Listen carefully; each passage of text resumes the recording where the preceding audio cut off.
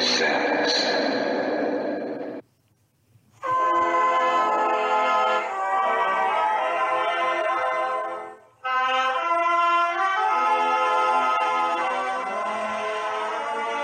If you're looking to make sense out of what's going on in the world today, then you've come to the right place.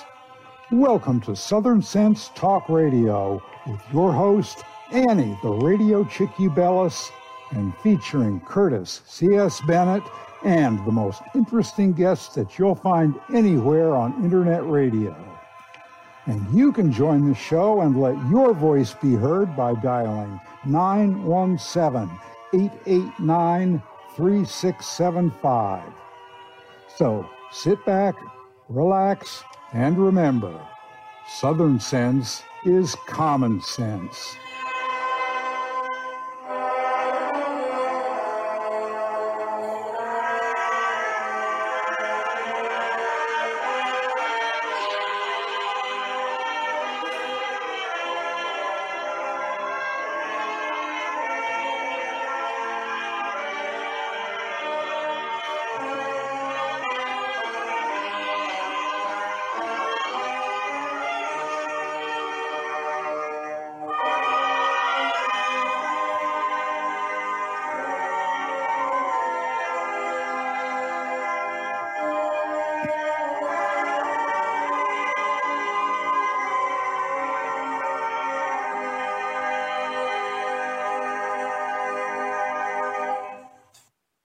Voter fraud, COVID, pandemic, lockdowns, inflation, crop shortage, toilet paper shortage.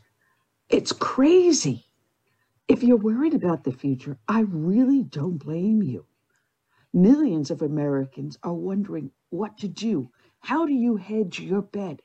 How do you protect yourself and your family? Well, Americans are quietly stocking up on emergency food. Shouldn't you? So ask yourself, do you currently have enough food on hand to get you through the next month?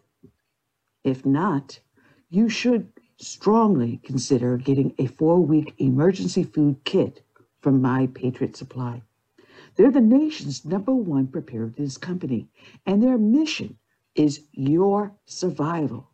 They've served millions of American families, and they will be honored to serve you too. So right now, you can save $50 off their 4-week emergency food kit, which comes with breakfast, lunch, dinner, drinks, and even snacks. This food gives you a minimum requirement of 2,000 calories per day, and the special packaging keeps it fresh for up to 25 years in proper storage. You can't go wrong. So head on over to preparewithsouthernsense.com and claim your 4-week emergency food kit at this special price. You'll save $50 per kit if you act now. So if you're on my website listening to this show, go up to the top corner and you'll see my smiling face on the left-hand side where it says prepare. Click on that link to My Patriot Food. Or you can go to preparewithsouthernsense.com. Be prepared. All right. Welcome back to another exciting adventure here on Southern Sense. You're here listening live on Blog Talk Radio, SHR Media, Global Enlightenment Network, and, good Lord, YouTube, iTube, whatever tube, Facebook. Oh my goodness, iHeartRadio, whatever. I am your hostess with the least mostest, the Radio Chickadee, and my computer is just playing havoc on me. So if you're watching over on Facebook, trust me, nothing is going right today. It's as if Friday the 13th is falling 3 days early. So I'm your hostess with the least mostest, the Radio Chickadee, Annie, along with my, so patient, so courageous, so tolerant co-host, Curtis C.S. Bennett. Oh, Curtis. wow. Wow. You're going to make my head swell. I'm going to float away out of this chair. That means you're a real pisser. Oh, thank you. Anyway, want to welcome everyone that's here listening and in our chat room here on Blog Talk Radio, as well as that's over on Facebook. For some reason, I have a problem with YouTube. I don't know what the heck is going on with YouTube today. I don't know if I got banned or whatever, but I can't get the video up on YouTube. So we're up on Facebook for now until they ban us over there, and then we'll move to somewhere else. Anyway. Hey, it's possible they got a problem with you. Yeah. That's the thing. They don't like the truth anymore. No, not at all. Not at all. Anyway, we got ourselves a fantastic lineup today. We're going to start off the show with a dedication to our fallen heroes.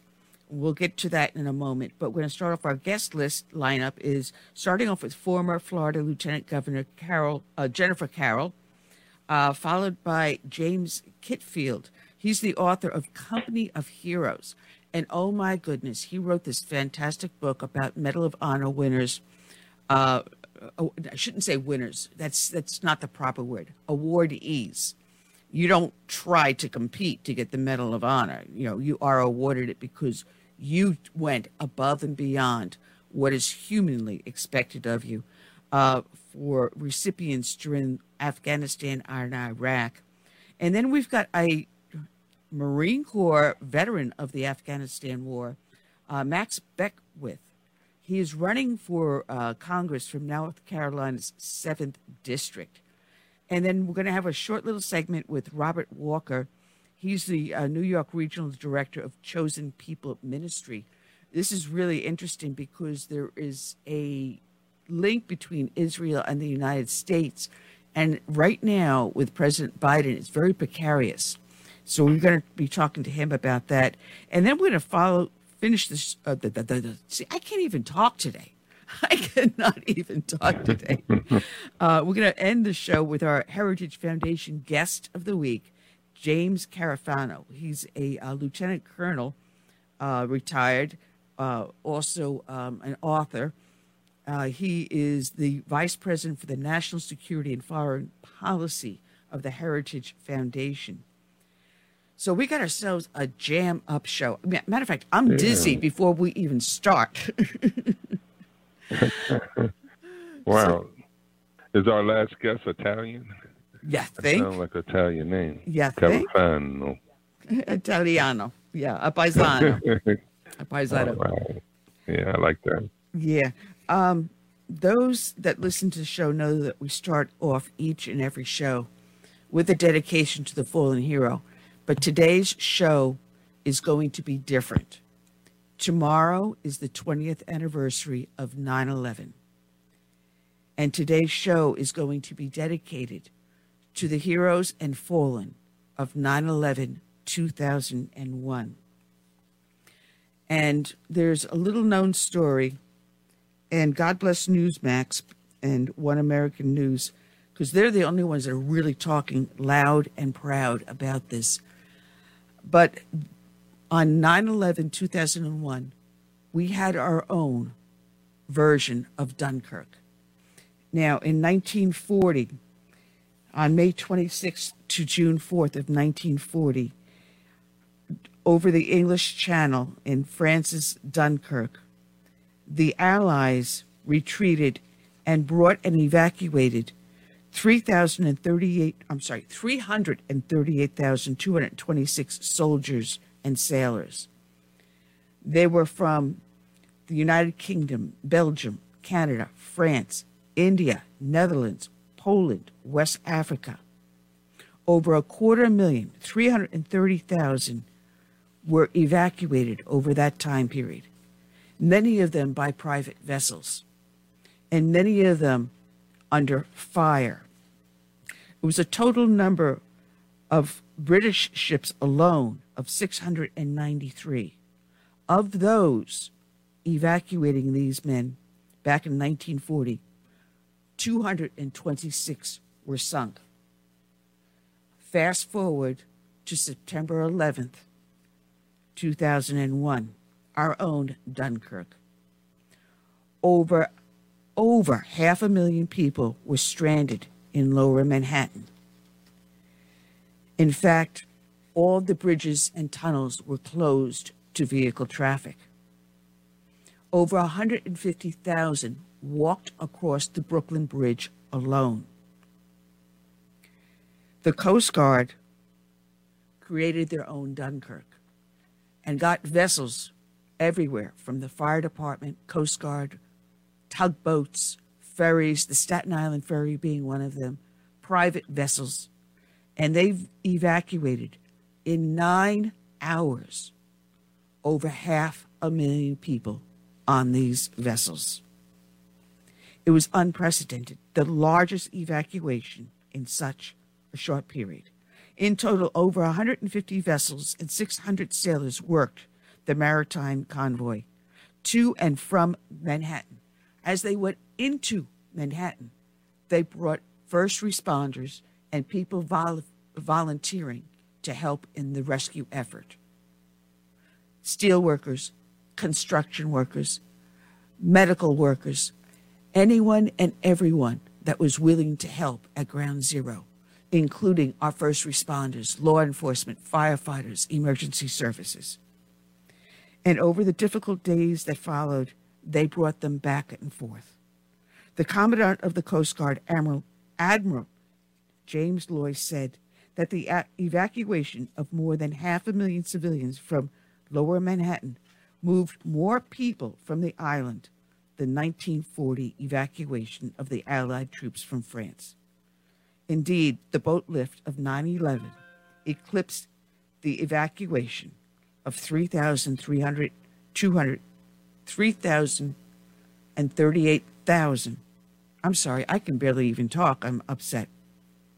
338,226 soldiers from Dunkirk. And to not just speak of this one incident during 9/11,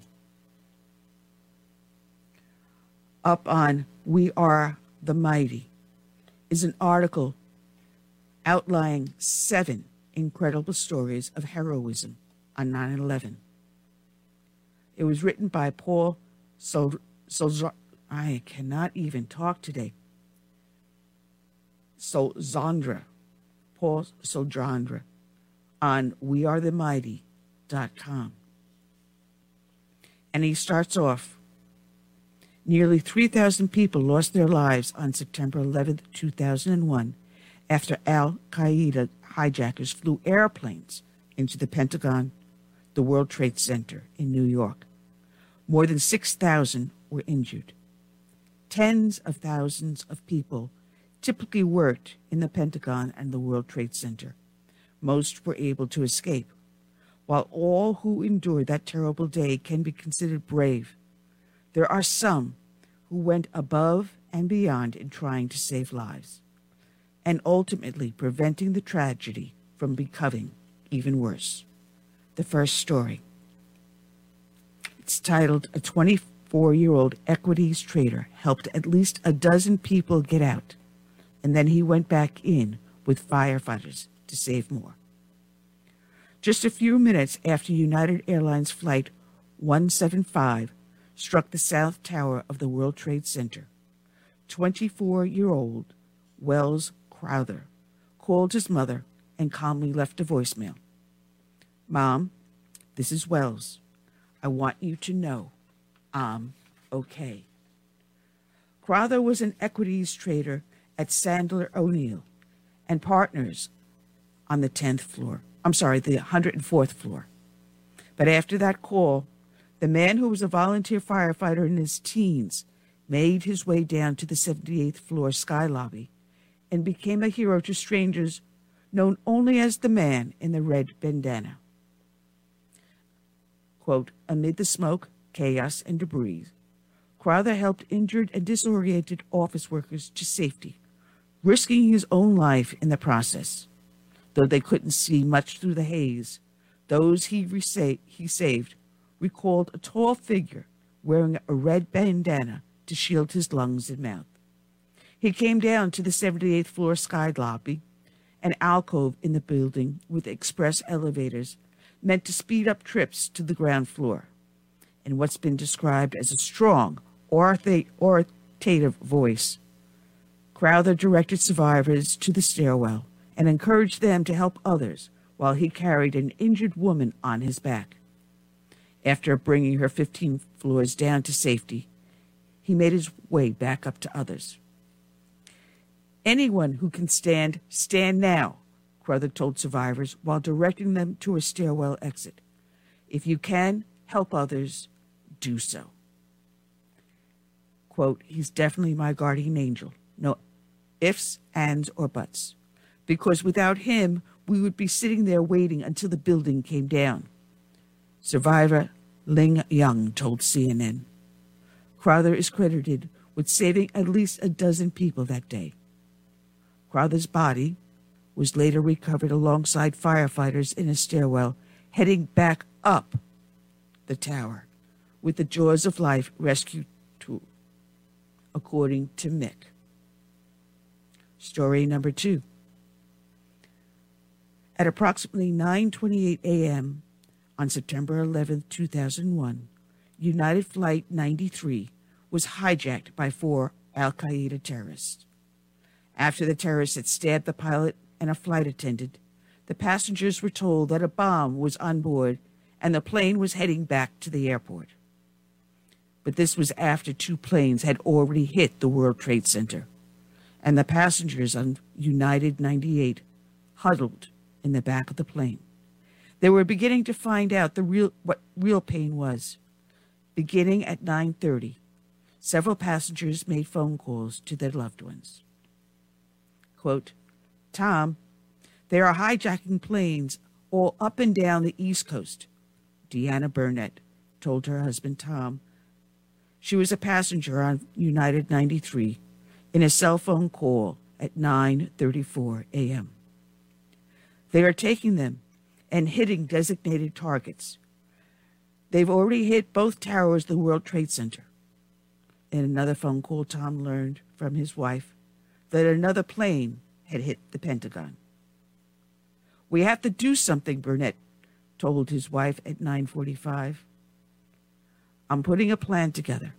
Other passengers, including Mark Bingham, Jeremy Glick, and Todd Beamer, were learning similar details in their own cell phones as a plane was barreling towards Washington, D.C. The passengers voted on whether to fight back against the hijackers. Led by the 4-man group, the passengers then rushed the cockpit, with Beamer rallying them in his last words. "You ready? Okay, let's roll." From 9:57, the cockpit recorder picks up the sounds of fighting in an aircraft losing control at 30,000 feet. The crash of trolleys, dishes being hurled and smashed.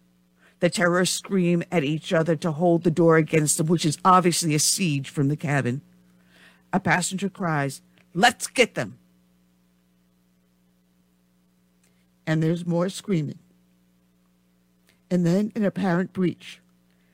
"Give it to me," shouts a passenger, apparently about to seize the controls. Instead of the plane hit its intended target, believed to be the White House or the Capitol building, it crashed into an empty field in Shanksville, Pennsylvania, killing all 44 passengers aboard. Third story. While the planes were hitting the World Trade Center, 27-year-old Jason Thomas was dropping off his daughter to his mother on Long Island. When Thomas heard what had transpired, he changed into his Marine Corps uniform he had sitting in his trunk. He was a former sergeant who had been out of the Corps for a year, and he sped towards Manhattan. Someone needed to help. It didn't matter who, Thomas told AP. "I didn't even have a plan, but I have all this training as a Marine, and all I can think of, my city is in need." Around the same time, in Wilton, Connecticut, Dave Carnes was working in his office in Deloitte, watching the attack unfold on TV. "We're at war," the former Marine Staff Sergeant said to his colleagues before telling his boss he might not be back for a while, according to Slate. He went and got a haircut, changed into his Marine uniform, and drove towards New York City at 120 miles per hour. Once both Marines reached the collapsed towers, the site now covered in ash and debris, they began searching for survivors. But first, they found each other. They had little gear with them besides flashlights and military entrenching tools, AP reported. Along with other first responders, the pair climbed over the dangerous field of metal, concrete, and dust, calling out, "United States Marine, if you can hear us, yell or tap." When they reached a depression in the rubble of what had been the South Tower, he said, "I thought I heard someone, so I yelled down," and they replied back that they were New York Port Authority police officers. "They asked us not to leave them." Carnes told Thomas to get up to a high point to direct rescuers to the site, and then called his wife and sister on his cell phone and told them to phone and give the New York City police his location.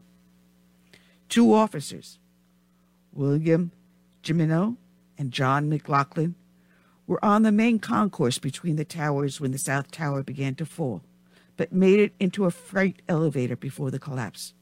They were alive, but seriously injured, trapped approximately 20 feet below the surface.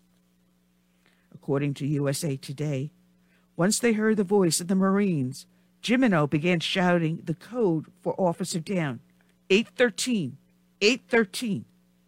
After they were located amid the unstable mountain of debris, it took rescue workers roughly 3 hours to dig out Jimeno, and another 8 to reach McLaughlin, who was buried further down. An exhausted Thomas, who never gave his first name, left the site after Jimeno was rescued, but returned to Ground Zero for the next 2.5 weeks to help. His identity was a mystery until after Oliver Stone's 2006 film, World Trade Center, chronicled the rescue of the officers, and Thomas emerged from the shadows. Carnes also left after Jimeno came up, but helped on the site for another 9 days. After he returned to Connecticut, he went to his reserve center and re-enlisted and served 2 tours of duty in Iraq. Story number 4. 15 minutes after takeoff from Boston, American Airlines Flight 11 was hijacked by 5 al-Qaeda terrorists and sharply changed its flight path away from Los Angeles to New York City. With the group leader, Mohammed Atta, at the controls, and some flight attendants and passengers stabbed, the terrorists pushed the remaining passengers towards the back of the plane. Using crew telephones, flight attendants Betty Ung and Amy Sweeney calmly relayed information to their colleagues on what was unfolding that morning. "Okay, my name is Betty Ung, my number 3 on Flight 11. We can't breathe in business class. Someone's got mace or something." Speaking with an American Airlines reservation center, Ong explained that some of the crew had been murdered and hijackers had infiltrated the cockpit. She shared the information on the men, including their seat numbers and what they looked like.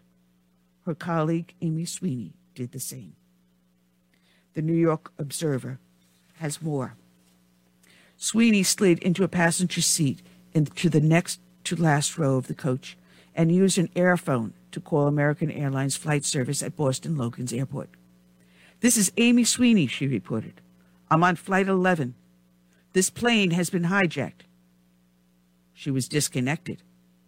She called back. "Listen to me and listen to me very carefully."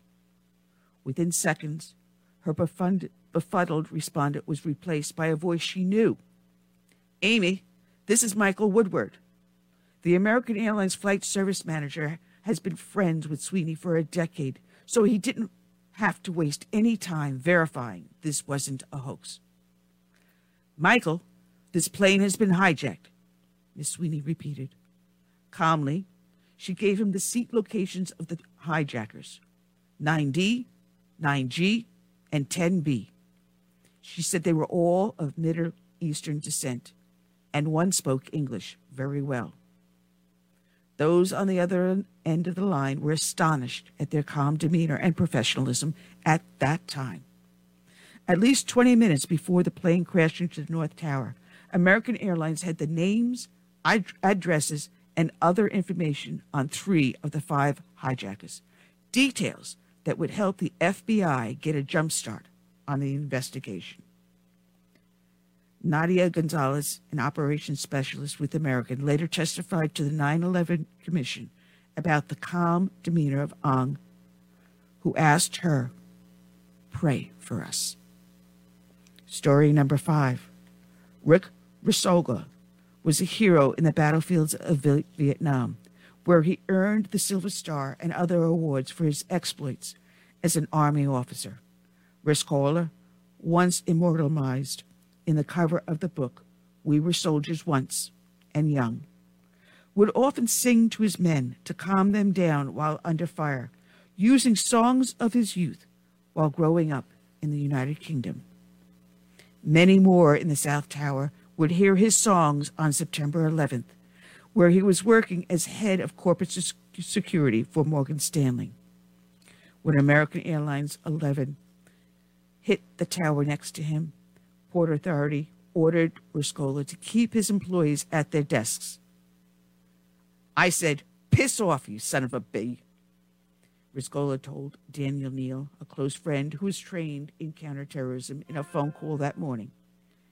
"Everything above where the plane hit was going to collapse, and it's going to take the whole building with it. I'm getting my people the F out of here." Risoga, who had frequently warned the Port Authority and his company about the World Trade Center security weaknesses, had already issued the order to evacuate. He had made Morgan Stanley employees practice emergency drills for years, and it paid off that day.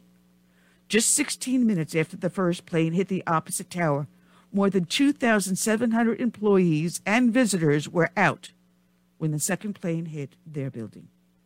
During the evacuation, he calmly reassured people, singing "God Bless America" and "Men of Herlick" over a bullhorn as they walked down the stairs.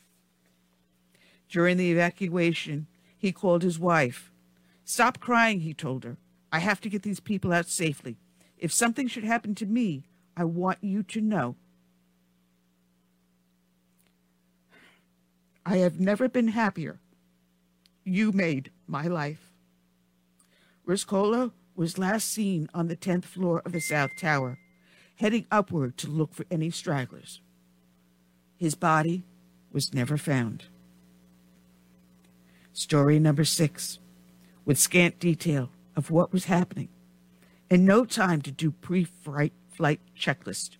2 D.C. Air National Guard pilots quickly scrambled to intercept United 93 after 2 other planes had hit the World Trade Center. Except there was a twist.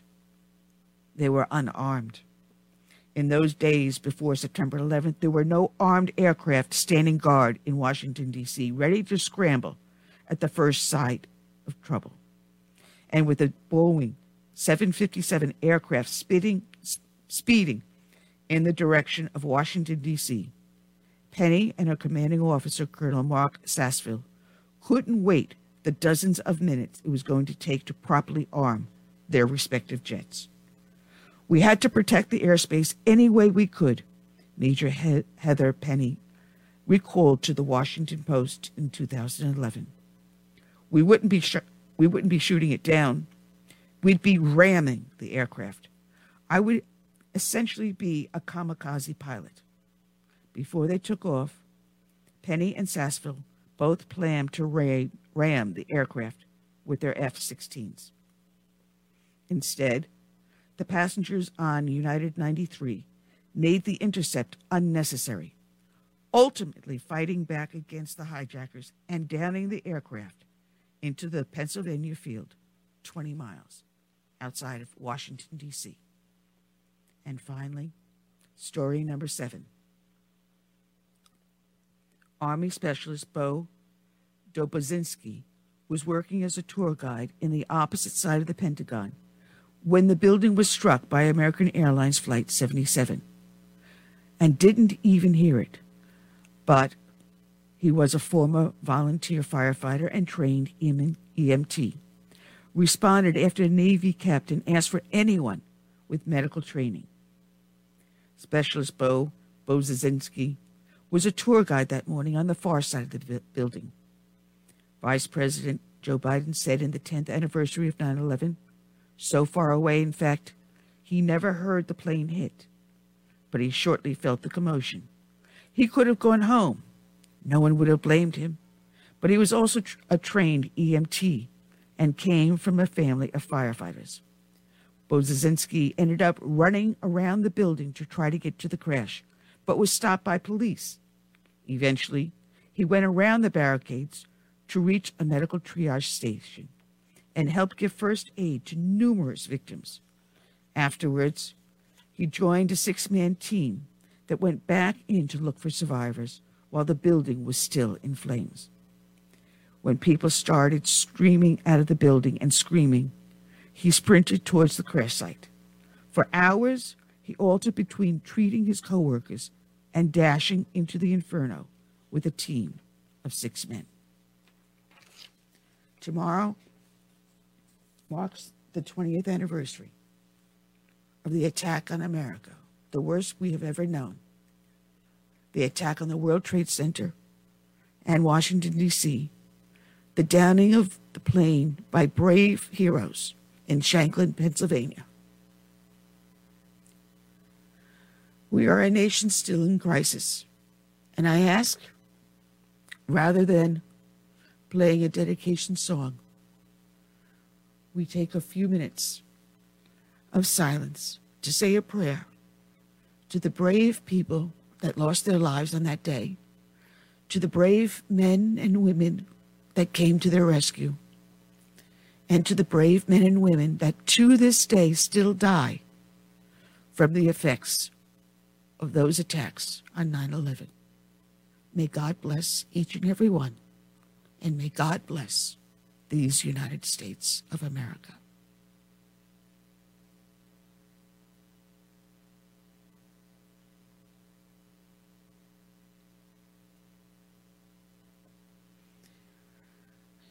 You're here listening to Southern Sense here on Blog Talk Radio.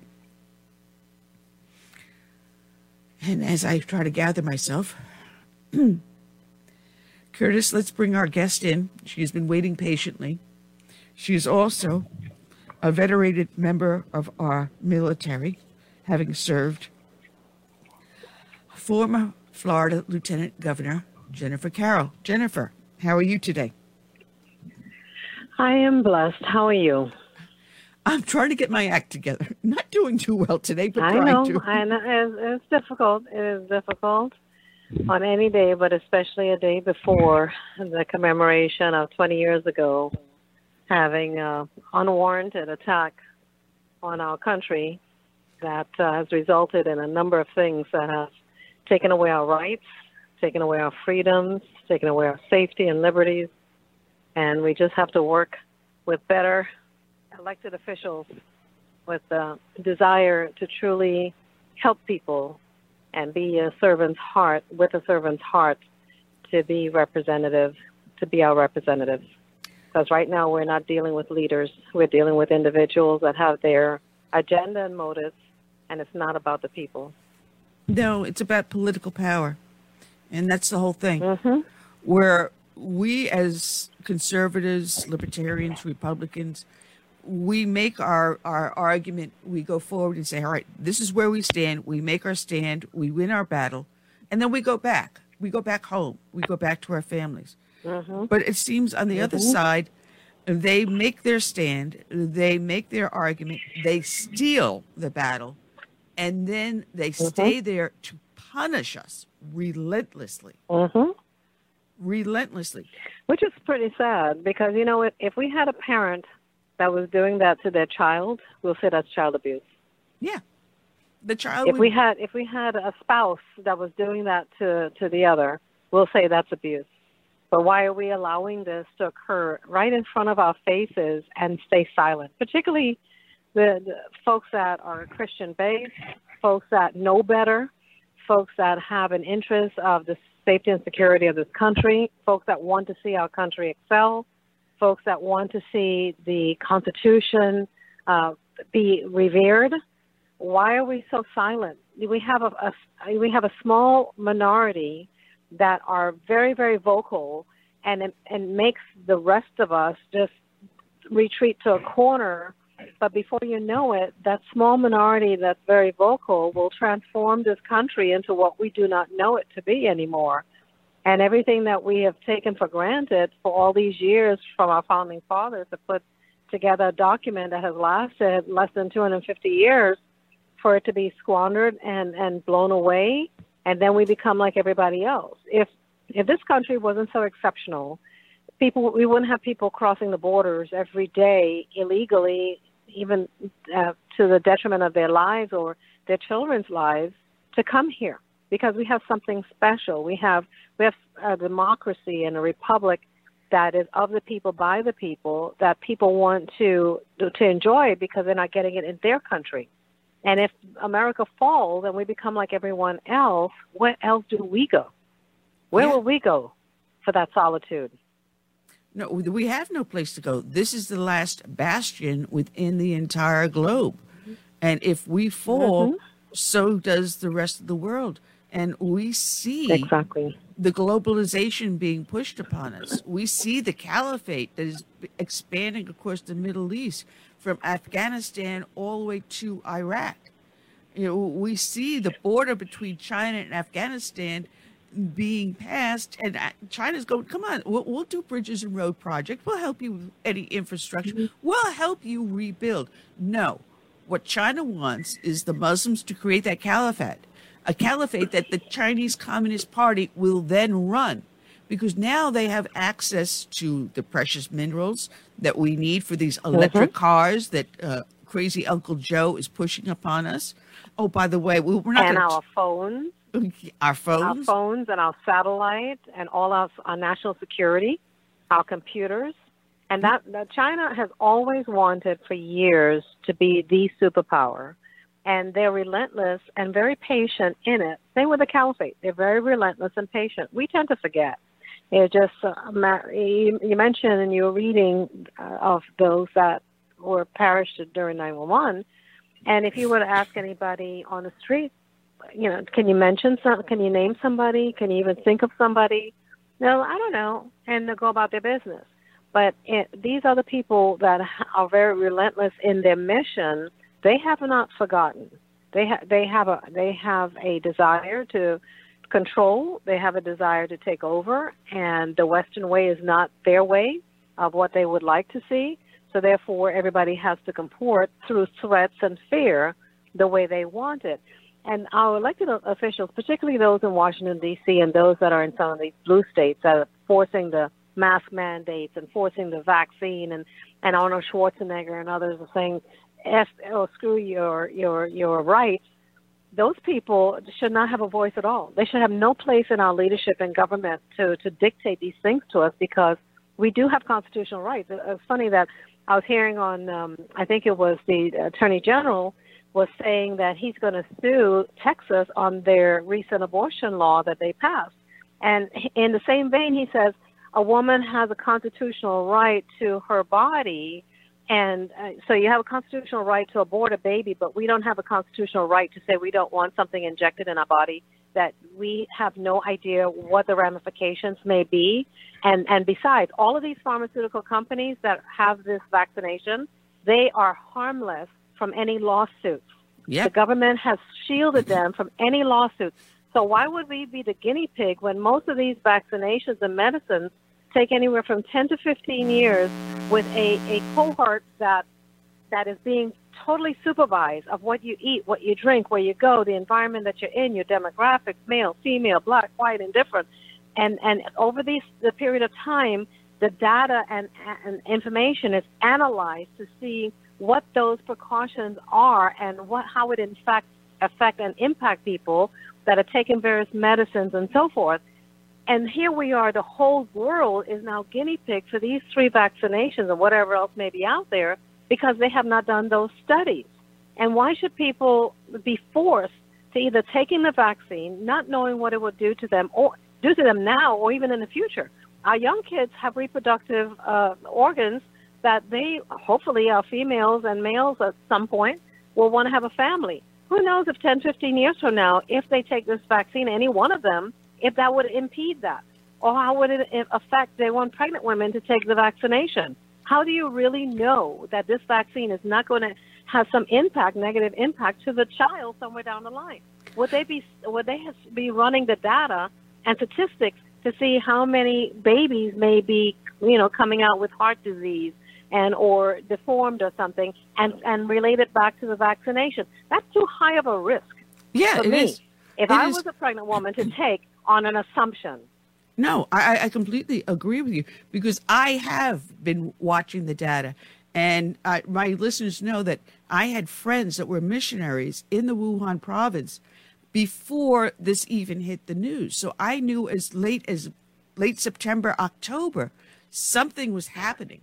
And they were telling me, get yourself surgical masks, get yourself gloves, get yourself hand sanitizer. They were telling me to start stocking up back then. Mm-hmm. So come December, I was already making my own masks, a 3-layer mask, believe it or not. It had a filter in the middle. But I was doing this ahead of time because if little old me in a little corner of South Carolina could get word that this was going to hit us and hit us hard, why didn't our government know this? They knew it. Well, they knew it.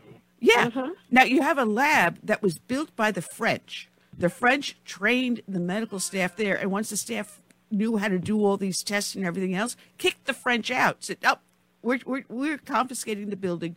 We got it. And then, of course, instead of having the French funding it, the French turned around and told our government, dear President Obama, that something was going on here and it was bad, and they're going to release a virus on us. They told President Obama this. So what do?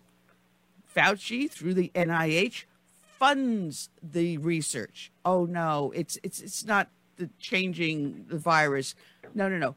Then we have a French scientist, a Nobel Peace Prize winner, who, when the virus broke out, took a sample of it, examined it, and said, wait a minute, this is man-altered. A human being had a hand in this because they have the AIDS virus spliced into it.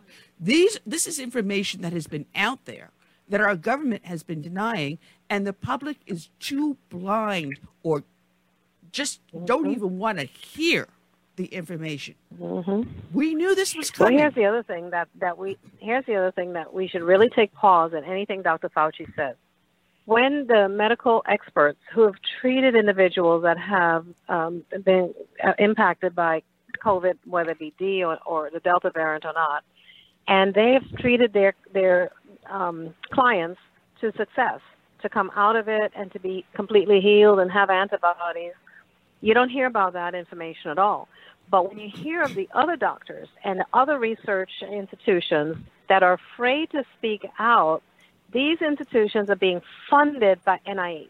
And it's all about the money. If they speak out against Dr. Fauci and say the things that they know to be factual with the scientific data, they would not get funding for their institution and or their research.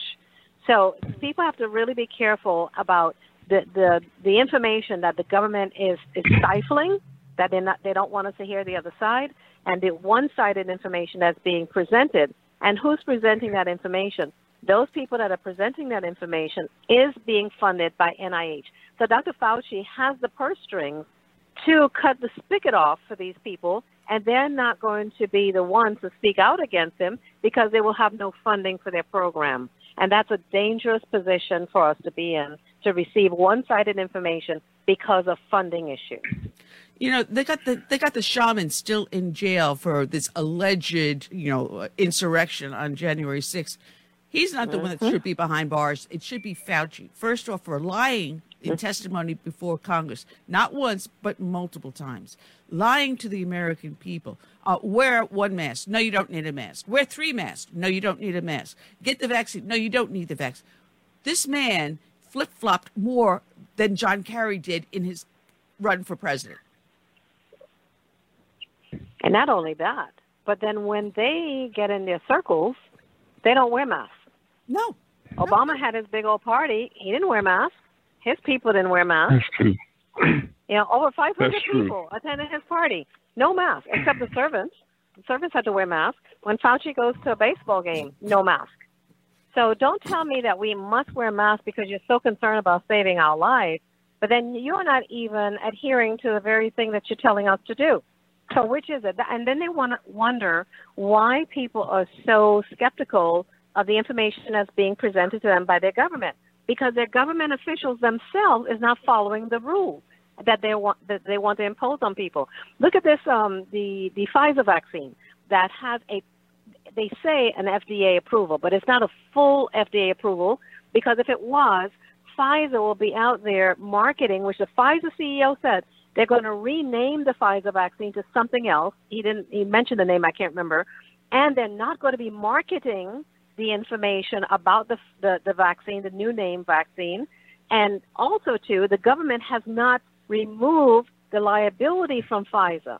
So they're covered under an FDA name, but they don't. If they truly had FDA approval across the board, they will have to disclose what are the implications of taking the vaccine. Like when you hear the commercials on TV, and AstraZeneca will do this, that, and the other, and all these other complications. It may have this, and this. We don't hear anything about these vaccines whatsoever. No, so you don't. If they had full FDA approval, they would have to disclose all those things. And so therefore, they're fooling people to make them believe that Pfizer is fully FDA approved. And the only reason they did that is because the hesitancy of people to take a vaccine that's still under, is not fully approved was problematic. So they wanted to rush out there and put an FDA label on it. But people need to think, why then is Pfizer still covered under liability that they cannot be sued if that vaccination harmed or killed a person? And also, too, why are they not advertising with the proper disclaimers that the FDA would require of a drug company? It's funny. You indemnify these companies like Pfizer, good Lord, Johnson & Johnson and Moderna.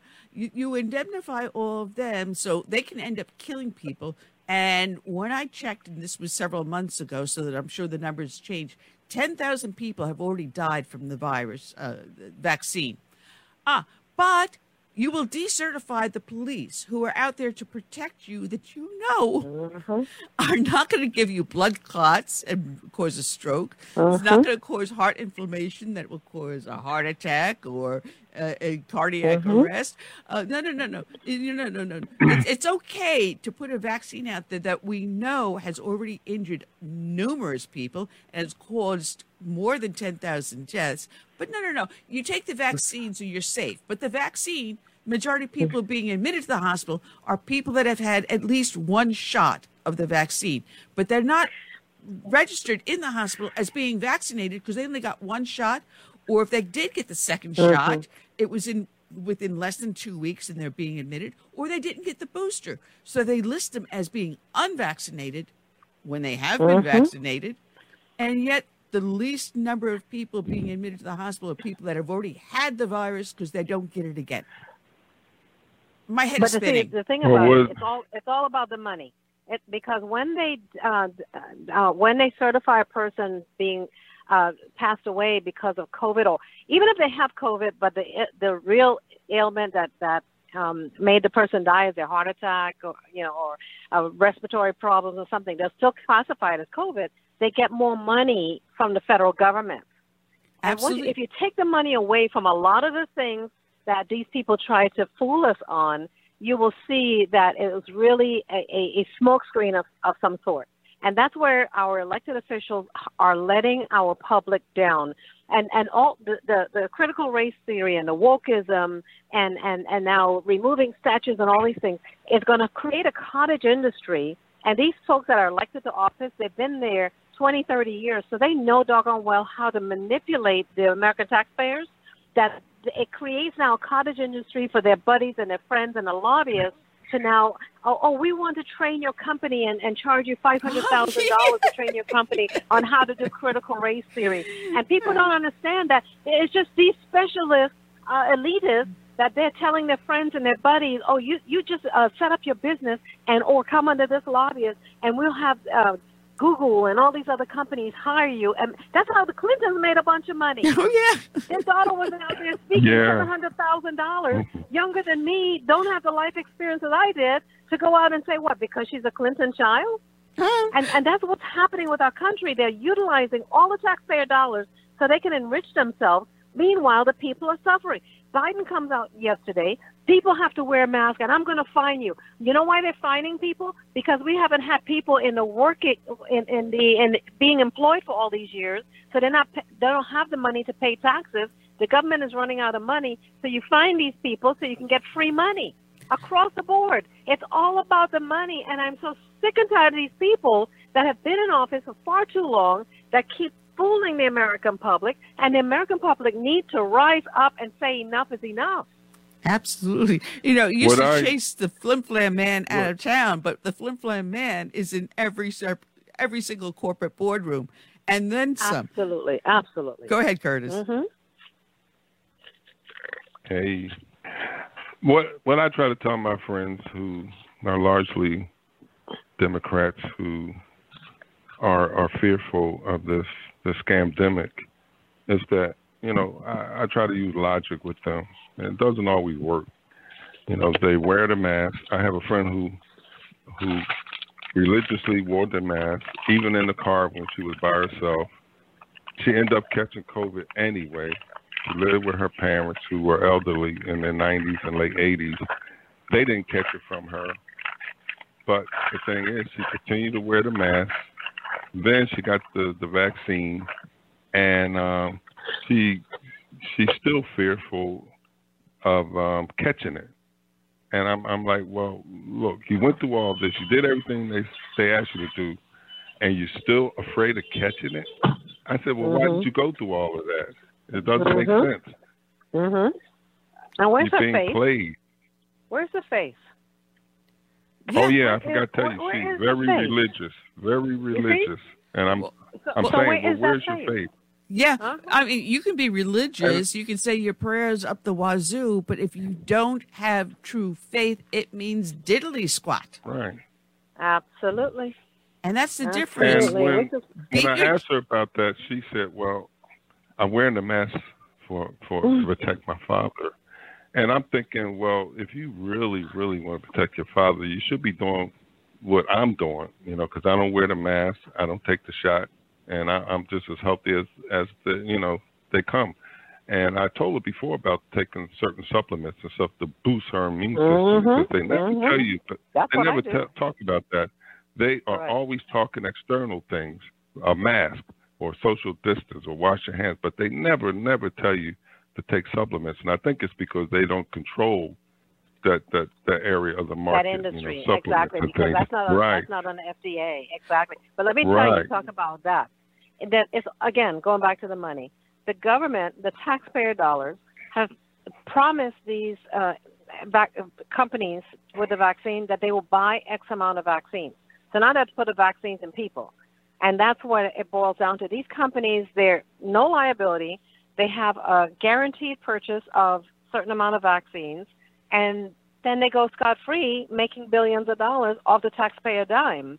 So when people look, when they really pull the onion back, they'll see that this has all been a smokescreen, and they've been played and being fooled by their government. And it still stinks. I heard another report that talked about they're concerned now, the CDC is concerned that this flu season is going to be worse than any other because people have not been in contact with one another to develop immunity towards the flu virus.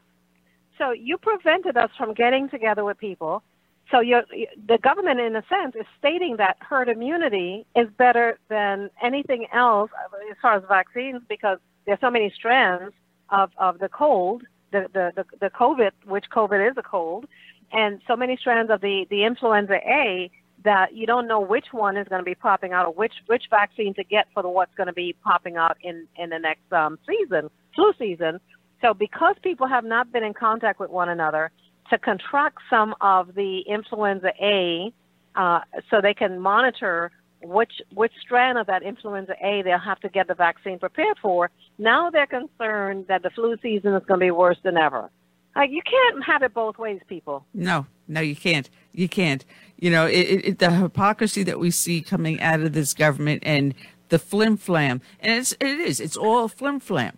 You know, you sell people on this stuff. Now you got a vaccine passport they're trying to push on. Biden came out with this emergency order that if you have 100 employees or more, it's mandatory. I mean, you're talking about a small business, 100 people. That's a small business. How is a small business owner going to be able to afford, given this vaccine? And Lord knows what happens if he mandates that you have to take this vaccine, otherwise you can't be employed by me, and someone has a bad reaction. You end up suing the employer for doing the mandate. But then again, crazy Uncle Joe, creepy Uncle Joe walks away scot-free. I'm sorry. He should be in the loony bin right now. He should be in a straitjacket in a loony bin with his wife right next to him. They do not belong in the White House. I say anybody that is forced by a civilian employer that they must or they get fired should have that employer sign get a lawyer to draft up a document that says, if any negative health issues occur to me because of this forced vaccination to be your employer, you are being personally liable for any of that injury that occurred to me. I bet you quickly they'll back away and, you can have an exemption, because the businesses don't want to be sued. But they're going to be sued either way, because the people cannot go after the pharmaceutical companies as long as they're protected from the government from any lawsuits. So the Morgan & Morgans of the world will find somebody with some money pocket to sue. And that's the bottom line. Absolutely. Absolutely. You know, I think this is going to come back to bite the Democrats in the butt in the big midterms. time. I can't wait. We can only hope, because our voters tend to have short-term memories. And if something else pops up where they like him, just 2 days prior to the election, they'll probably forget everything else that happened during this time. But we cannot be so short-minded. As I mentioned about the fanatics and so forth out there, they're not short-term memory at all. They have long-term memory, and they have a goal and a mission that regardless of the timing, regardless of who's in their way, they're going to stay relentless to accomplish their mission. Absolutely. Absolutely. I gotta mention one thing, Jennifer. My mom was watching, I don't know if it was Strickland. We watch Newsmax all the time, but she starts yelling at the TV. God bless her. She's 89 years old, a little Italian. But she was yelling at the TV because she refuses to have the vaccination. And she's got several health issues where side effects in me and her, the chances of us having a reaction to the side effects is great. To the point where we checked with our GP, both of us, and checked with our cardiologist, and both said, don't do it. Because if you do, you're at a grave risk. You're better off just getting the virus and getting over it. Well, bless her heart. And she's yelling at the TV, and I says, Mom, if you look at the way our world is turning, with the unrest in the Middle East and with all the other things that are going on, this critical race theory and all these other things, it's coming to a head with Antifa, Black Lives Matter, the January 6th, quote unquote, insurrection. I said, that vaccine is the mark of the beast. And she looked at me. And this is a woman that sits there with 2 pairs of rosary beads, praying all day. She's a little Italian Roman Catholic. Trust me. You can't get any more Roman Catholic than that one. And she has them attached to her walker. So when she looked at me, she thought about it. And she's like, I think you're right. To me, the vaccine now at this point, to me, seems to be the mark of the beast. How much further can we go downhill? Right. Well, let's hope that we turn the tide and really have people truly wake up to a government that is going in the wrong direction, and the people that we have elected have been in office for far too long, and they're not doing the things that is of a statesman. They're doing things of a politician, and those things are not benefiting the people that elected them to office. It's time for them to go. That seat is not theirs. It's the people's seat. This is a republic for the people, by the people. And the people now need to take back control of their obligation to make sure that the elected officials know that they're watching them, that they will vote them out of office, and they don't have to stay there because there are other good people that can step up to the plate and run and truly represent individuals across this country the way they're supposed to be represented. Absolutely, absolutely. But I want to remind people that there is an election this November 3rd. And so it's an off-season election. But pay attention to it, people, because here in my own county, they're trying to sneak through 2 resolutions that are so detrimental to our county. So pay attention to the off-season election just as strongly as the regular election cycle. Absolutely. They will use these off-season elections, and people will end up taking seats. If it's in your council, your school board, your dog catcher, they will slip people in that are not who you want in those seats. They will slip through resolutions. And we see it now. We see it now. Yeah. And here in my county, they're attempting to do another sales tax. Now, wait a minute. You got people laid off, people who have not gone back to work. And, oh, by the way, county council at the height of the pandemic, when everyone was hurting financially the worst, voted themselves a pay raise. A pay raise. Talk That's about crazy. tone deaf. So See? you want no sales tax, on top of which they're attempting to change our form of government, where our auditor and our treasurer currently are elected by the people. We have a voice on who controls our tax dollars and how they do it. They want to take it away and have it appointed by county council. Now, this is the same county council that just voted themselves a tax increase, a pay raise. A pay raise. Plus, look for a tax increase at the height of the pandemic. You think you want them in control of your vote? They're stealing your vote. So Absolutely not. People go to your local government website, go to your Board of Elections, see who's running, see what the resolutions or any other issues on those ballots are. An off-year election is just as vital as an on-year election. Absolutely, because at those local levels, as we see what's happening at the school board with the critical race theory and some of the mayors and city council, assemblymen, and so forth, they're putting draconian measures in place at the midnight hour that's impacting people at the local level. And once you put a tax in place, government entity, do not remove it whatsoever. No, once it goes in, you'll have to die before you even see a tax. It doesn't come out. And you see, the problem is that they'll say, oh, we need to have this tax to pay, and they'll tug at the heartstrings. Our roads and our schools and our infrastructure is failing. But then ask them, with the last tax, what did you do? How did you spend it? And therefore, a tax or any fees that they put in place should be temporary, not a permanency. So once they get money, more money, they tend to learn to spend at that next higher level. They never spend at the lower level where they were before and use the extra tax money to do the purpose that they said they wanted tax money for. It then becomes a normalcy for those taxes, and that's the problem with higher taxes. Yeah, absolutely. Matter of fact, you would have loved me when I went before the school board this past week.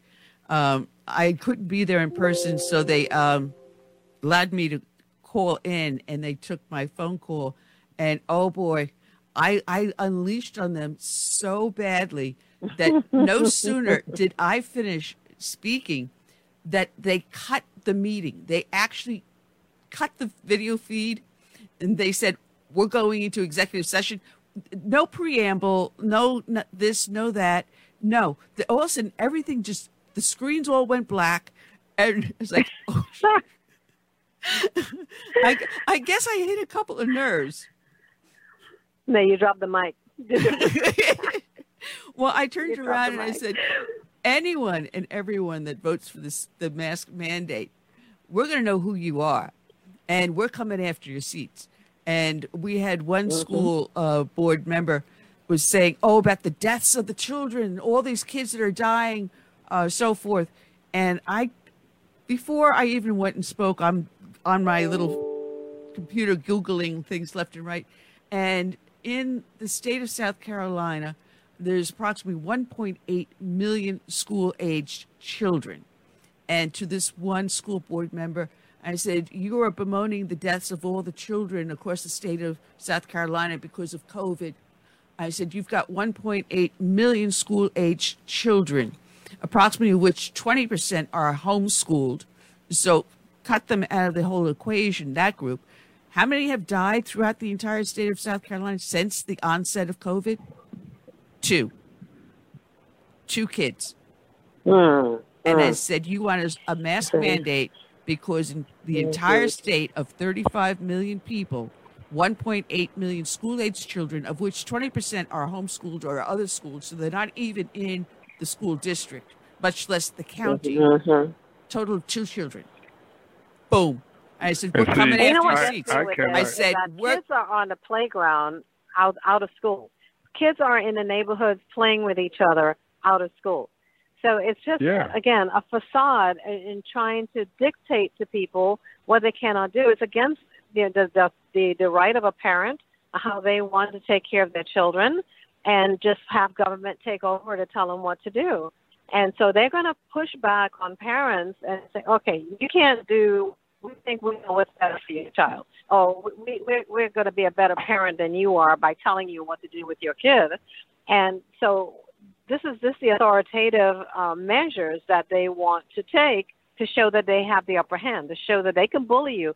The Democrats are the biggest ones to want to pass an anti-bullying bill, but they're the biggest ones to turn around and bully people to do what they want to do. What they want them to do. That's true. What I have a problem with is people who are highly educated on the left, and I even showed them the CDC's own stats, and where it says, in the United States we had like 700 and whatever people die from illnesses involving COVID. It doesn't say what's the cause of death, but involving COVID. And I say, okay, 700,000 is a lot to some people, but when you put it in context, we are a nation of 330 something million. That's less than 0.000, and that doesn't constitute a crisis to the extent that they're hyping this to be. And I can't get them to realize just the simple things. Even when I say, okay, when the last time you heard about deaths increasing? No, what they keep constantly saying now is the number of cases keep rising. Cases, exactly. Well, who cares about cases if you can survive? And there's a 90-something% recovery rate from it. And they'll tell me, well, we'll just have to agree to disagree. And I'm saying, what you disagreeing with? Right? You don't you have more people dying of influenza A than COVID, and you don't hear those numbers whatsoever.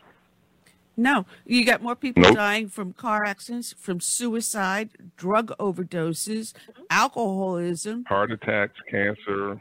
Yeah, but suicides, all that. I think if I heard correctly, but the spotlight is not on those. If I heard correctly, the statistic last night is that COVID deaths is now dropped below number 10 as the leading cause of death in America. Below number 10. And yet we're treating it as therefore if it's it's no longer a pandemic. It's an endemic. It's not a pandemic. So if it was at the onset of COVID, where people didn't understand where it came from and who was more susceptible to getting it and so forth, you can see this draconian measures to put the face mask on until they can get some understanding and some normalcy to how we can preclude people from getting infected. But now we have this. Oh, we're losing. If you get the vaccine, Jennifer, you keep on fading in and out. Oh, we're losing Jennifer? I think we lost her. Okay. Oh, here we go. We got it. We got Can you hear back. me? Yep, we got you back. You were fading. If you get vaccine, if you get the vaccine, then you have to worry about it. You're not going to catch it. So now we have to mask That's other right. people to protect the people from who got the vaccine from them getting it. So which one is it? Yeah, exactly. Yeah, Which like I one said, is it doesn't make sense. You know, they're using fear to drive this, and people just fell in line with it. Fear. And I'm saying, you know, really, you know, most of the people I know that haven't taken a vaccine haven't caught COVID, or if they did, it was early in the game, like before they even knew it was COVID. So they build an immunity to it. And I'm saying to people that are telling me, you know, I am, you know, taking a risk because they look at us as risk takers. I said, look, I haven't had a cold or whatever in 2 years. Sometimes it takes a risk takers to expose the truth. Yes, exactly. That's right. Exactly. But they don't see through that. You know? No, They drink the Kool-Aid. Well, one of the first things I did after my husband passed away and I got the death certificate, I made sure that the proper thing was on the death certificate and COVID was not listed, because 2 days before he passed, they had tested him, and I still have the text on my phone saying that he tested negative. So if anyone tries to tell me he died of COVID, no. I'm sorry. I still have the hospital text. But Jennifer, I wanted to, just on a personal side, I wanted to thank you for the time you took to send me that little note. And when we had his memorial, I had like a little poster board with, and yours was prominent. I posted all those little emails and stuff I got from people like you and others, just to let them know that you were thinking of him. And I thank you so much for that. It meant so much to me. Well, and it says nothing, but I want you to know that I think of you, and my prayers and my thoughts were with you. And what the pain, not as much as you were feeling, but the pain you were feeling, someone felt here as well for you. Oh, thank you. Thank you so much. I was crying last night for some reason. Just something struck me, and it comes in waves. It will come. It's been fresh. It's been fresh. You know, it's not been a number of years. So it's going to be fresh, and look at the amount of time that you had. That was part of you. Yeah. And you can't just wipe that away overnight. Yeah. Well, it looks like we're not. Yeah, and I would like to thank her for her. I would like to thank her too for her generous words and encouragement. When my mother passed away a couple of months ago in April, she's so thoughtful, and I appreciate Jennifer. You know, for all the support she's given me over the years. And I appreciate you guys. Well, see, that's what friends do. Thank you. Well, this is the difference between the left and the rest of us. You know, we actually genuinely care about each other. For them, it's the platitudes for the vote. We're not here about the vote. We're here about the message and the method. You know, we're here. If you feel X, Y, Z, we should be able to walk across the street and just talk to the other side of the fence calmly, absolutely, and logically. I mean, I have a neighbor across the street. She is on the absolute opposite end of the political spectrum from me. But when the hurricanes came through, I said, Lisa, you know, I'm going to check your property. So if anyone calls you, says someone's walking around, I'm just going to make sure that you're okay. You don't have any trees down. Nothing has to be done. I'll let you know. And I sent her photos. And she's like, well, I didn't think that people would care. It doesn't matter what side of the political fence you sit on. This is 9/12, folks. Every single day is 9/12. And if we live our lives as if this is the day after 9/11, and we genuinely care about our neighbor, forget about what the political stance is. We deal with that at the ballot box, not in the boxing ring here, because this is the boxing ring. Our life is the boxing ring, and you've got to be able to help relationships and being human beings and with compassion. And I think something like that has happened even more recently with the deaths of those 13 Marines and whatnot, because I think everybody's upset on both sides of the aisle about what happened, and to leave those people behind, Americans behind, it's unconscionable. You know, if you don't, un-American. If you don't mind, Jennifer and Curtis, I've got a little about a 5-minute clip. If you don't mind, this is something I did back in 2009. We were doing a Tea Party rally, and I think what I said back then is even relevant today. If you don't mind if I play this. rolling. I see a lot of familiar faces from our July 4th Tea Party, as well as our September 12th event, and I want to thank every one of you for coming back in. What I really want to talk to you about is what brings us together. Now, some of you are Tea Partiers, some of you are Liberty Alliances, some of you are 9/12ers. September 12th actually has a very, very special meaning to me. It actually goes back to a very snowy morning in February of 1993, when I was on duty in uniform as a New York City police officer.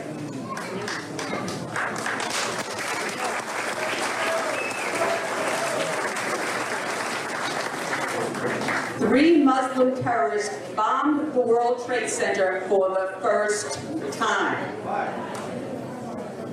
We were pulled off our posts and rushed to the scene.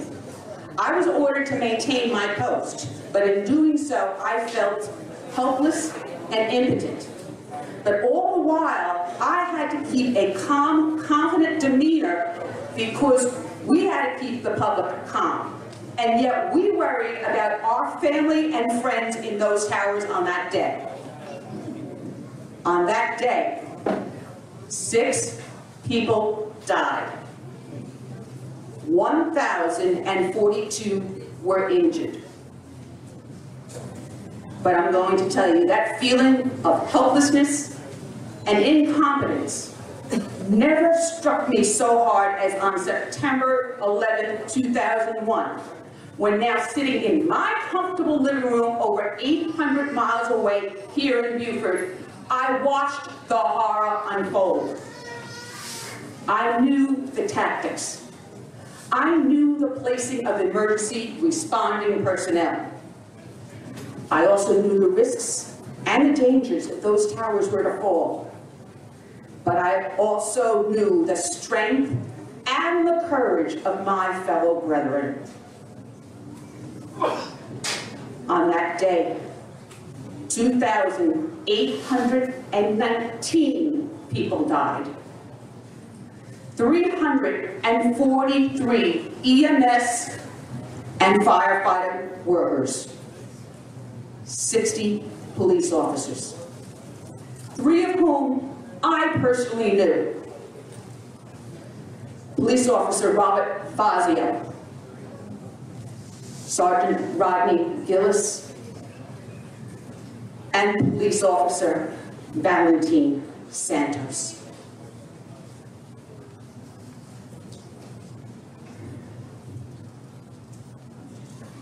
I normally carry a flag of heroes, and I normally unfurl it so you can see the names of every last hero that worked on that day. But on 9/11 and the days that followed, people took in strangers, people they didn't know, who lost their homes, who lost their jobs, their friends, and their families. Across the nation on September 12th, a new American spirit was born. People lined up to donate food, clothing, blood, and traveled hundreds of miles to volunteer. On that day, we as Americans united into a mighty and powerful force. That is what our 9/12 project is about.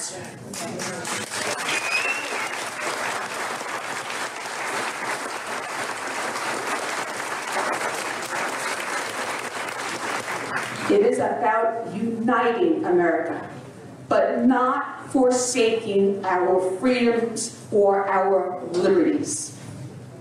Somewhere along the way, hungry politicians have convinced us to relinquish our liberties. They only need to scream, it's an emergency and it has to be done now, and like sheep, we get herded further and further away from the Declaration of Independence and Constitution.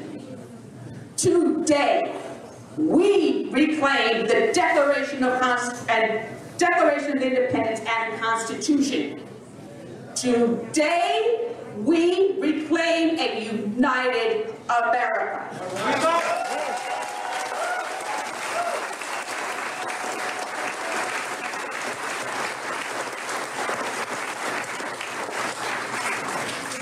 Don't stop here. No matter what your catchphrase is, call, write, annoy the heck out of your elected officials. Get your voices heard. And may God bless each and every one of you, and may God bless America.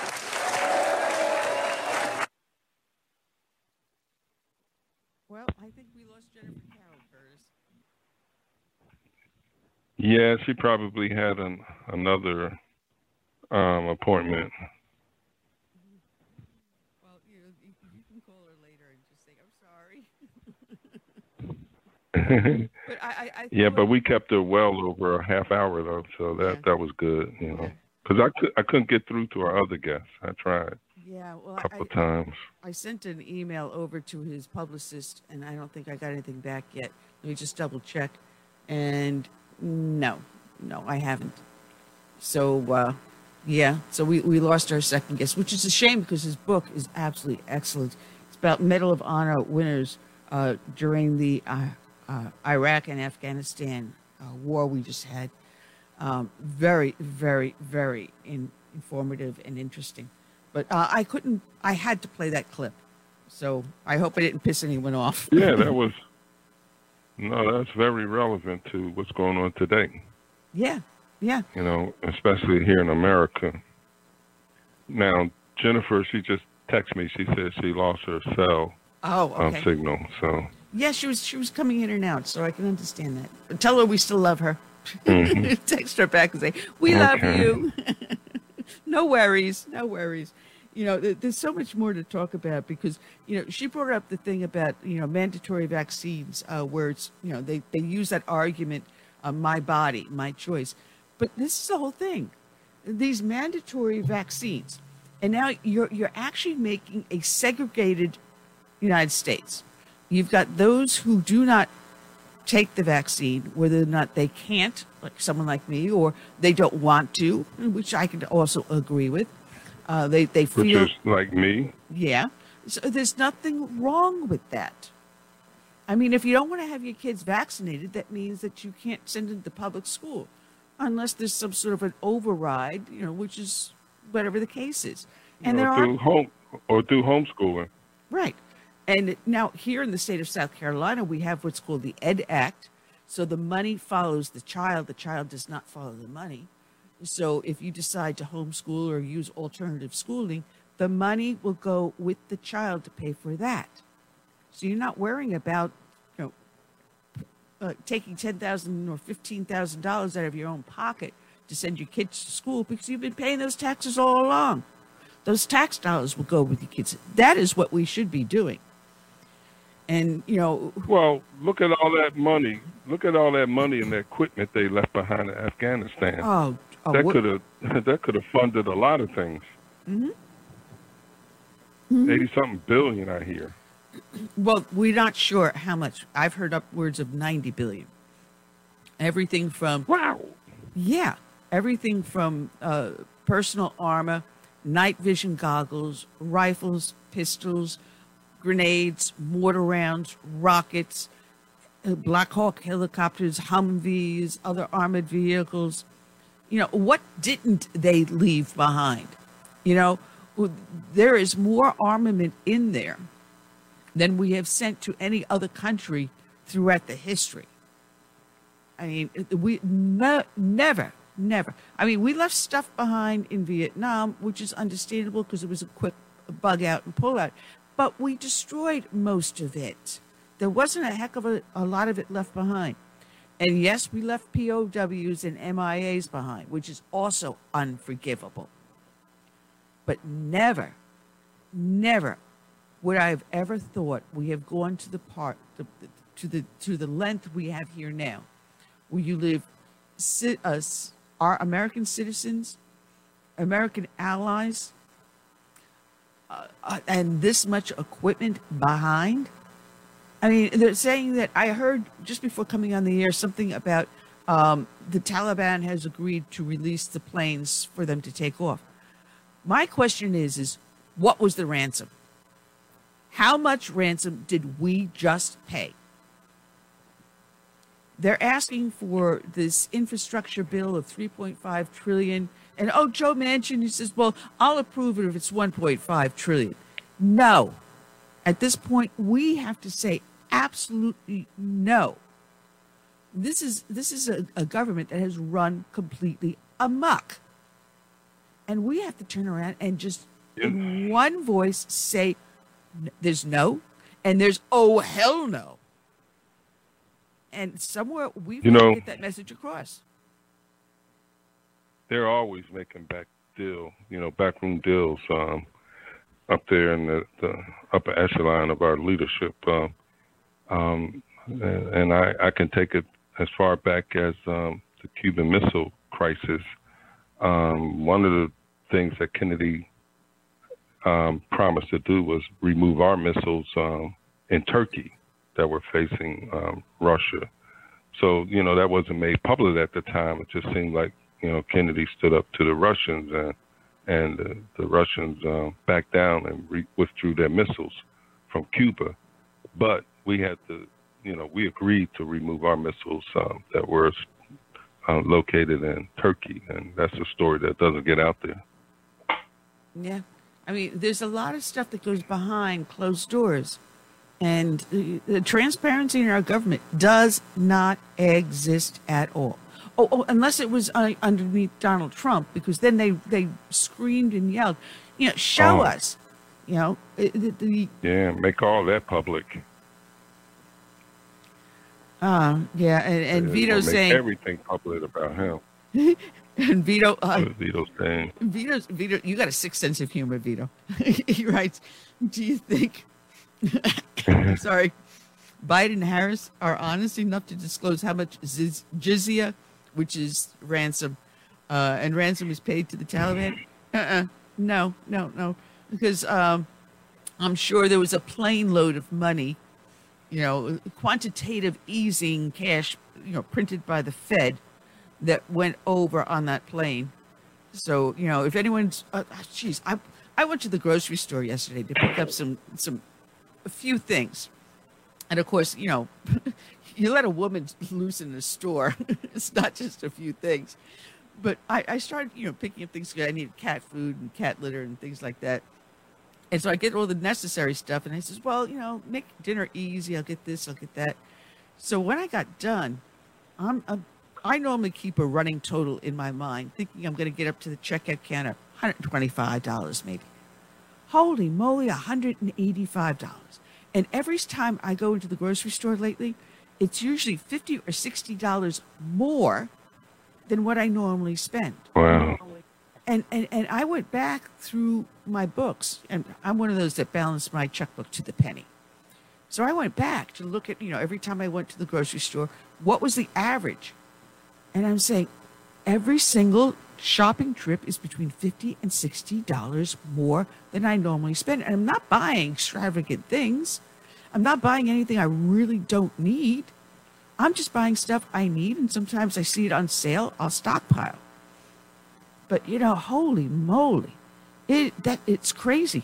Oh, it's talking about stockpile. You'll get a kick out of this, Curtis.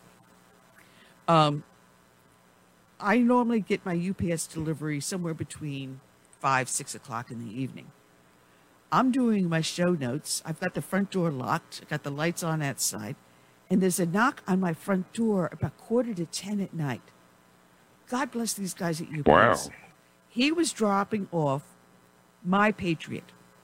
The food and extra stuff I had ordered from My Patriot, because I haven't restocked in about, 7, 8 years. So I said, listen, let me get some new stuff so I can start rotating stuff out. And so I have always fresh. Plus I got myself a water filtration system and a water disbursement urn in case I lose, any water, so I can still, pour myself some water.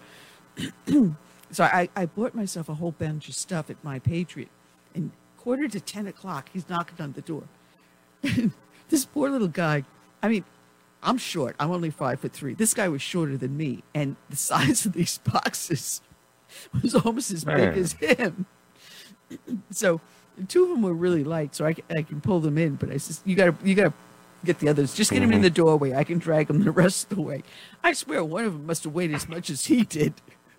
God bless these guys at UPS. Wow. We love you. We love you. But I did order some stuff from My Patriot Food. So please, folks, go to my website, click on the My Patriot icon, and get yourself some stuff, because I'm telling you, the prices in the grocery store are off, though. They're way off. Way off. So you're going to have to start stockpiling stuff so you can avoid a couple of extra trips to the grocery store. Because what I bought will keep me going for 2 months. And it was at half the price I normally would pay for monthly groceries. So it's a good value. I'm losing my voice. What the heck is going on? I got COVID. Well, you know, there's some cereal out there, cold cereal, that costs almost close to $5. So think about that. You get 2 boxes of cereal, it could almost cost you $10 just for 2 items. It's crazy. Yeah. You know, it is. I mean, and some of the silliest things, like I needed some CLR because I've got some, what do you call it, residue on my glass shower doors. So I need to clean that off. So I needed the CLR. I also had an aerator to my sink that got clogged up. So I needed to get that cleaned up. So CLR, I can understand. But for basic items, and just like, I'm looking at some of the stuff I bought, and I said, this is like almost double the price it was the last time I came to the store. Bananas? Holy moly. Folks, my mom loves bananas. So I try to give her a banana at least 5 times a week, but Mom, I'm sorry. I'm buying you frozen. I'm going to mash it up in a smoothie and you're going to drink it. But it is. It's gotten out of hand. What'd she say to that? I haven't told her yet. Okay. But, you know, we're waiting for our next guest to call in. It looks like today's going to be one of those days that nothing is going to go right. Yeah, I mean, is it the 9/11 syndrome or what? I don't know. But I'm trying to, if I can get this person up on my text and find out where. Come on. I hate this. I have the phone from hell. I really do have the phone from hell.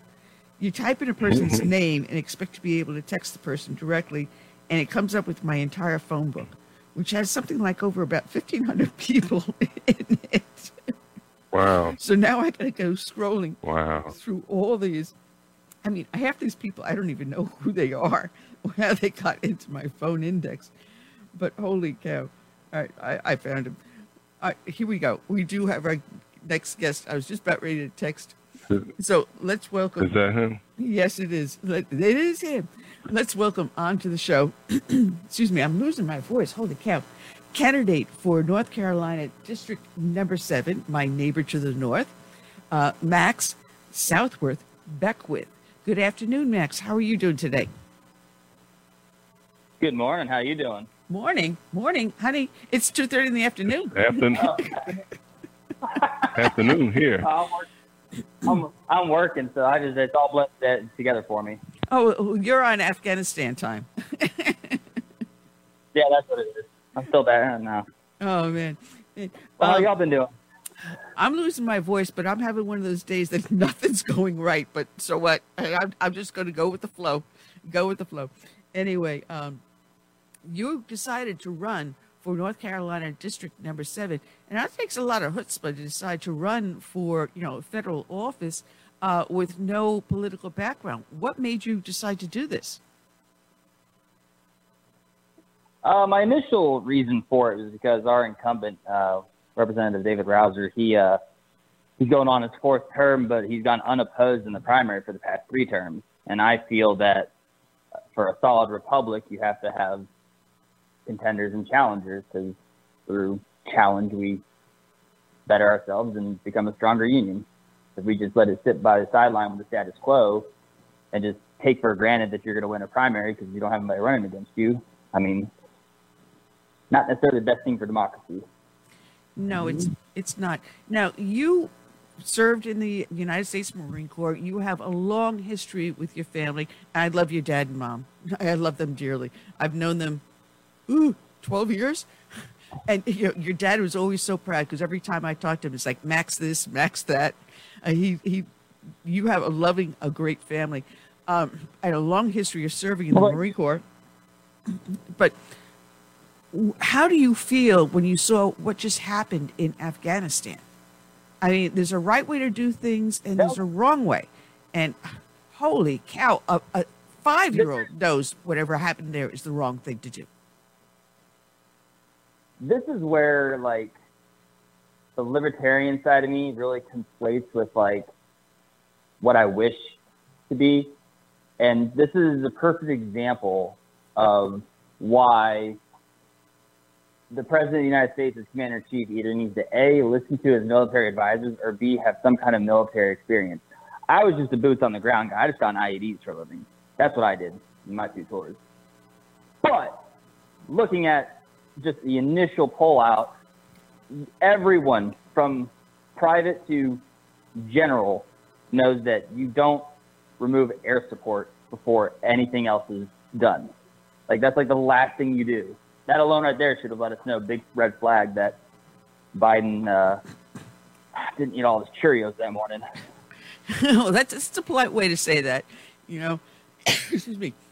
But, what got me is that when Trump left office, from that day forward, there was no air support to the Afghan army. So they're like, we're in the field here. We're calling for support. Where the hell are you guys? You promised us support. Where are you? And we have our NATO allies going, where are you guys? Where is the air support? And rule number 1, if you decide to do a pullout, as you said, air support is the very last thing that goes. But rule number 1, you get the civilians out, you get the diplomats out, you get the wounded out, you destroy every piece of equipment, and you don't leave them not even a pencil. And then you pull the military out. Here's where I have an issue. Yeah, here's where I have an issue. Is they all want to throw this on Trump as, this was Trump's plan, we just inherited it. You gave yourself an extra 3 to 4 months to get this right. Like, it's not. If you had gone with his plan and gotten out in May when you wanted to, then you might have a leg to stand on. But you extended it 4 months. You should have had 4 months better planning after that. Oh, absolutely. Just logically speaking. Absolutely. And not only that, they did it in such a way where President Trump had it where he had a plan. He sent teeth in backwards, set up benchmarks. And it's like, well, if you don't hit this benchmark, then I'm not going to go the next step. Matter of fact, I just may backtrack a little bit. That wasn't even done here. They said, well, this is the exit date. Come hell or high water, no matter who is banging on the gates of the airport in Kabul, I don't care if it's an American or if it's your cousin Joey, I don't care. The gates are locked. The planes are not going to leave. How do you take a plane that holds over 500 to 600 passengers and send it out with only 10 people on there and tell me you're doing an evacuation? And when 99% of them coming out are not even American? Yeah. Go ahead. Well, here's my thing is that you chose a smaller airfield with one airstrip versus the base he was literally at. That had multiple airstrips, was defensible, had the military hardware, which is where they got. And Mr. Curtis said the last quote that I heard was $86 billion in hardware. I heard upwards to about 90 billion. And gee, who are they giving that air base to? That are American base to? It's like, oh, gee, China, you have a 47-mile border with Afghanistan. You're offering to do bridges and roads and infrastructure and help us rebuild. So come on in and take over this base for us. They're handing the Chinese our base, our equipment. They already have the information on the F-35s because, lo and behold, we were making parts for the F-35 in China. And you'll wonder why the air hoses were being polluted as these pilots were in flight and passing out. Yeah, you get me started, Max. I'm going to go off the wall here. this isn't a surprise. When I was in country in 2010, I heard through the we call it the Lance Corporal Underground, the rumor mill of the Marine Corps. And we heard that China was buying mineral rights in Afghanistan. Yes. Back in 2010. Yeah. And probably before then. So that's not a surprise. You put 2 and 2, you don't get fish. You get 4. Like it's not rocket science here. No. And that's kind of the one thing that I think Congress is missing all up and down the ladder is just general boots on the ground Marine Corps common sense. We have a saying in the Marine Corps, break it down Barney style. So you literally take whatever convoluted issue you have, break it down Barney style. What are the key issues? How do you fix it? Yeah. Literally, there's nothing in the world that cannot be, no mission, no operation, no task you're trying to do, you can't complete with a 5-paragraph order. That's just how we work in the Marine Corps, and that's why the Marine Corps is one of the most efficient fighting forces in the world, if not the most, outside of special ops. As long as they keep CRT out of it. But you have a great website. Yeah, right. There's a link on our show page so that when people are listening to this, especially if they go into the archives, they just click on the link, which is Max for Congress. It's a little bit more than that. Let me see if did I write it down? Yes, I did. maxforcongress.wixsite.com/my-site. Yeah. You got to simplify that. The fastest way would just go to my Facebook because then it's linked to my website from there. I'm actually currently in the process. I got filed with the FEC last week, and then I hired a company to take care of the campaign finance laws and setting up the commissions and doing all that stuff. So we just now today got the bank account for the commission set up to where I can actually start taking donations. So with that being said, I'm not, unlike Rouser, who I'm going against, who's a trust fund kid and right out of college, he was a lobbyist and been in government ever since then.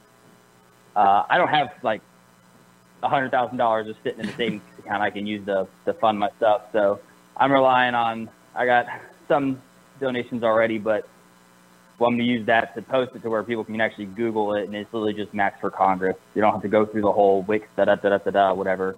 But if people are trying to find a way to get to the website, the fastest way just would be go to my Facebook and just click the link there.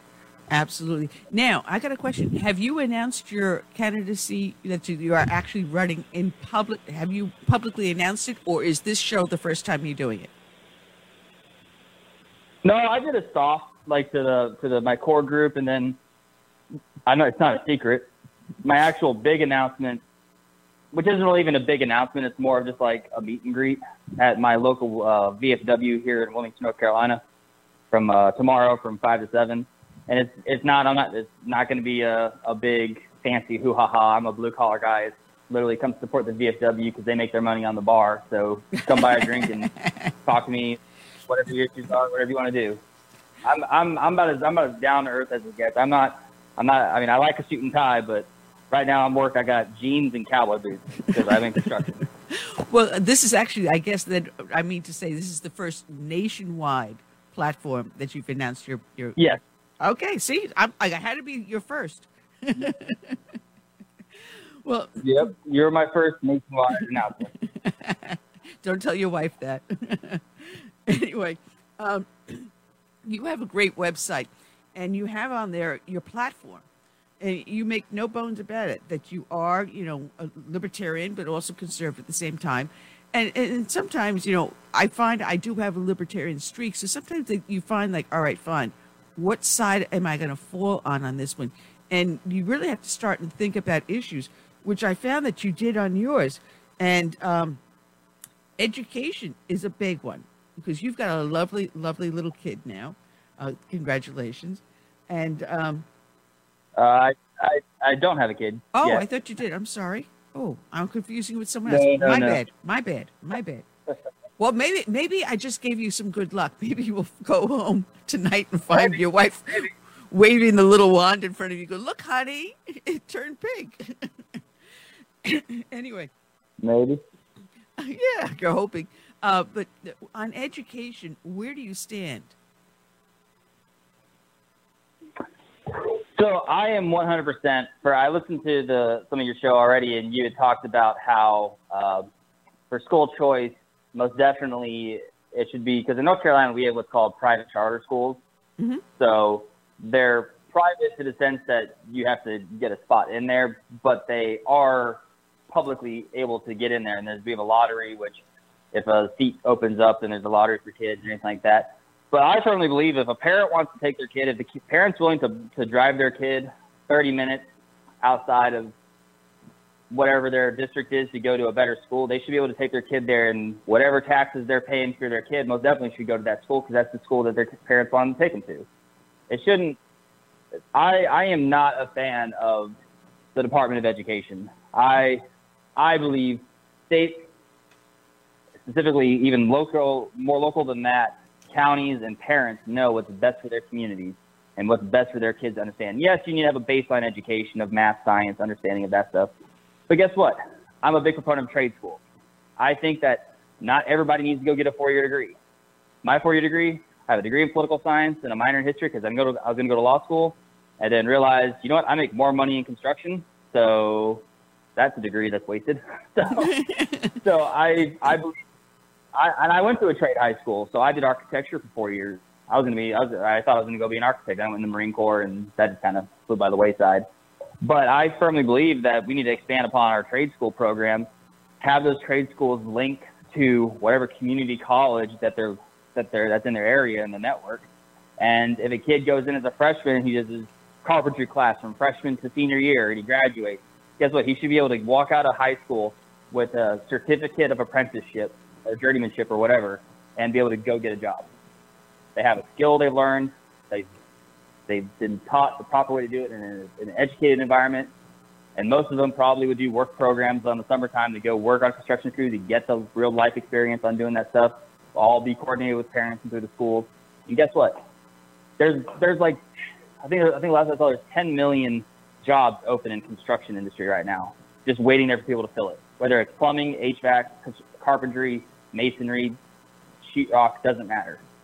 And we need to get out of this mindset of that every kid is special and every kid needs to go to a 4-year university. I honestly wish I hadn't gone to a 4-year university. I wish I would have just stuck with my carpentry skills and done a trade school program. Been a welder. Traveling welders make upwards of $35 an hour plus per diem. Wow. You know, that's more than, and they only have like maybe $10,000 in debt versus a kid of the same age gets out of college with a 4-year degree from whatever university with $60,000 to $200,000 in student loan debt they can't pay off, with a degree in basket weaving, which doesn't get them any kind of experience whatsoever. I know a few of those people. You know, it used to be a time you taught the basics: reading, writing, arithmetic, history, real history, where you taught the founding documents. And all of a sudden now we've got our history books all rewritten, and now we've got critical race theory, transgenderism being pushed on, or whatever the flavor of the month is. You know, our kids are being influenced too much by the federal government and whatever policy the shadow government puts in place. Should the federal government get out of education and allow it to go back down to the states solely? 100%. I am so libertarian in this that I would abolish the Department of Education if I could. Well, that was easy. That was an easy answer. Hey, keep them coming. I'm a straight shooter. I ain't gonna. And that's another thing I have an issue with, is that all the politicians and everything want to talk about how they need to inform the public, or the public is being informed because of this, that. And I think social media has done a real good job about keeping people up to that. But the problem is social media has also been skewed so much to one side in a lot of areas. So if I actually was able to get up into Congress, one of the things I would do is I would push to have one standalone bill. I don't understand why we have to have riders on everything. If a bill can't stand on its own 2 legs on its own merit, then vote it down, and then you can point to people and say, hey, this guy voted this down, this guy voted this down, it was a standalone bill, whatever. But on the same topic, you need to have a summary in plain English for the average American who doesn't understand 13-syllable words in their context to be able to understand what bill's being passed. Mm-hmm. That's how you inform the public and get them more involved. When you have this lawyer talk, luckily I can read lawyer talk, but still it's the driest read in the world sometimes. Mm-hmm. And you're not going to get a farmer. You're not going to get a farmer who's going to go on the government website and read 2,000 pages of whatever this bill is. No, if it can't go in a postcard, don't pass it. Go ahead, Curtis. Yeah, I got a different kind of question. You're former Marine, right? Well, I can't say former because once a Marine, always a Marine. Exactly. What is your take on the morale of those serving under this administration? Oh. That's a toughie. Yeah. So I can only tell from my personal experience. I got out of the military in 2013 because I did not want to suffer through the last years of Obama and a potential Hillary Clinton presidency. Okay. So that's why I got out. Now, in terms of people who are in the military, I have friends that are still in. And I can tell you right now, they ain't happy with the way the military is trying to be skewed into this. I don't even know what to call it. Well, social experiment or laboratory. I was going to say ultra CRT fairy dust in everybody's pocket fucking policy. Pardon me. Hey, defecation occurs. But there has been such I'm a Marine, all right? It took me years not to drop an F-bomb in every third word. So I've gotten really good about it. But when you get heated, sometimes it comes out. I tended bar in First Mardiv in New York, and in the NCO club. Trust me. Oh. I've heard. I was married to a Marine for a while. Trust me. Oh, man. But so to answer your question, Curtis, I don't really know from people that I know. Did we just lose? Why morale can be low. Can you hear me? Yeah, we got you. Yeah, go ahead. Okay. While the morale can be low, the people who are in, they're going to keep doing what they're going to do because it's not how do my feelings feel about this stuff or how is this going to influence me. I mean, yeah, there's some certain cases where the lieutenant colonel put his rank on the table and clapped proud of him for doing that because he had more cojones than any of the generals who didn't throw their tabs on the bar. It's and more of a service. That's what we need more of. Yeah, we need people that's not definitely more of that. To stand by their convictions. I hope he runs for office because and that's the thing too. It's a matter of when you get to a certain hierarchy in the military, and I grew up in the military. I'm an 8th generation Marine. My stepdad's family's been in for I don't even know how many years. So I understand the hierarchy and the nature of the military. And the problem is that when you get so high, you lose in rank, you lose the perception of you don't remember what it's like to be back there, or you're thrown into the gutter because you're not going back. You know what I mean? And that's another same policy why I have issues with bureaucrats or politicians who don't have any skin in the game writing ROEs for people who are going to have to enact them. When I was in Afghanistan, my first tour, you could shoot a spotter. My second tour, you could not shoot someone unless they were physically shooting at you. If they raised a gun at you, you couldn't even shoot them. We see an IED guy, a guy burying an IED, couldn't shoot him. We had to wait for him to leave and then go blow it up. Because the ROEs under Hillary Clinton and Ash Carter were so atrocious. I know that a number of Marines that I knew and my friends of mine that were in that they knew that didn't make it back simply because of the ROEs.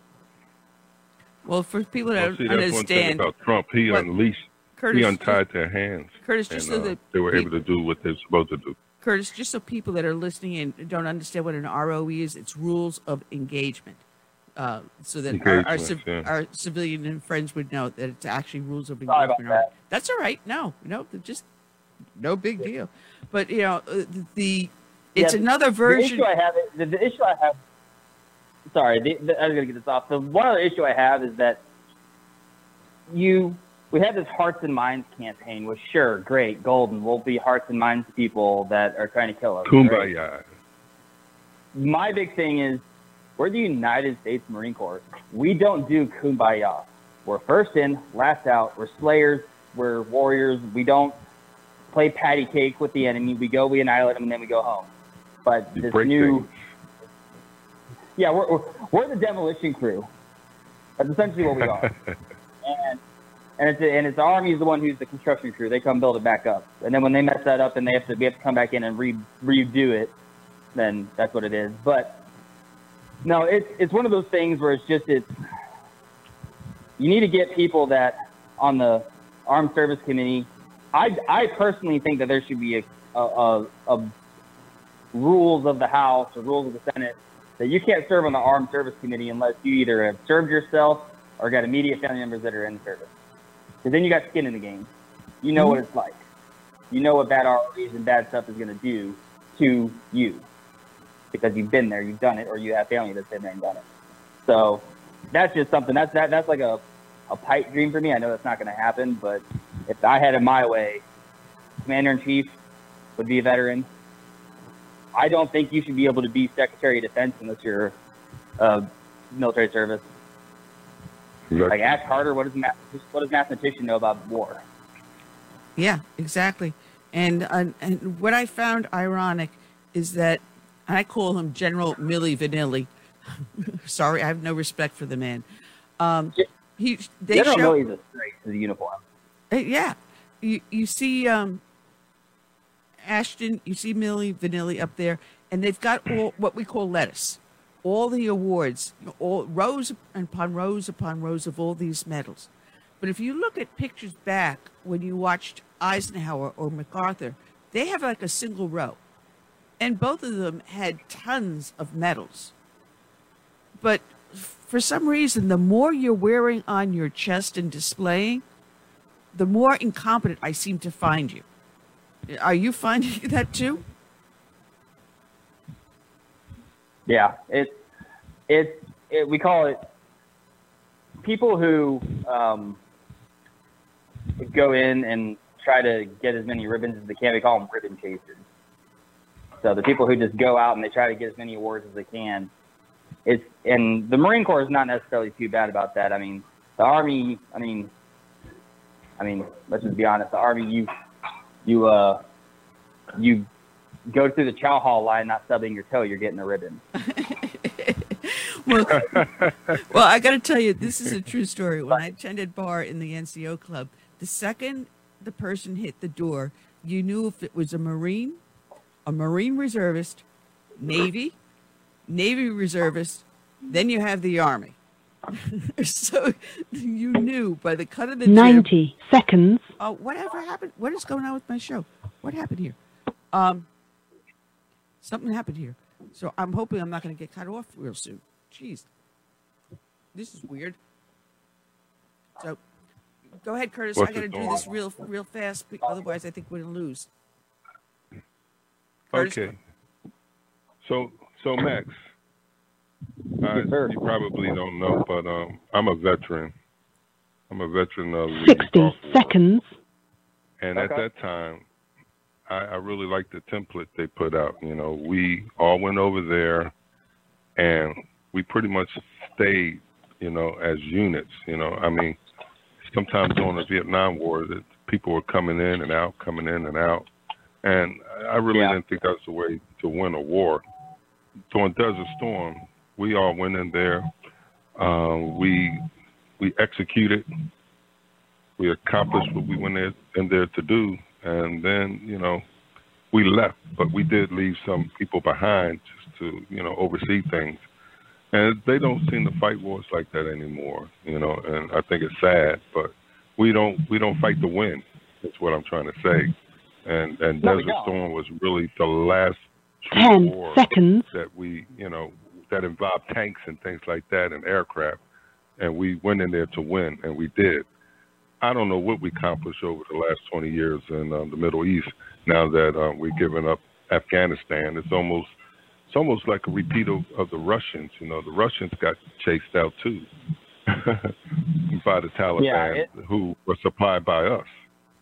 So what are your thoughts on that? Do we need to fight wars again like we used to, or what? We need to use our superior advantage in technology, long-range ballistic missiles, offshore triad systems. We have all these things. I honestly don't believe drones. That we need to put boots on the ground again, unless it's like we're going in to save people from like a genocide. And even then, you can do a lot of damage from the air. Yeah. I mean, we got drones. Just take Afghanistan, for instance. In Trump's platform, the minute one of those Taliban groups started acting hostile, you think Trump wouldn't have droned the crap out of them? No. Of course he would have. Yeah. He would have bombed the crap out of 3 other guys just for good measure. And then he would have been like, all right, now we're going to stay a little longer to make sure you guys going to get in line. But we wouldn't have lost 13 lives because of incompetence in the White House. Well, you know, you're talking about That's incompetence. Right. One of the things, your issues on your state platform is about government corruption. For some reason, it's the law for thee, but not for me.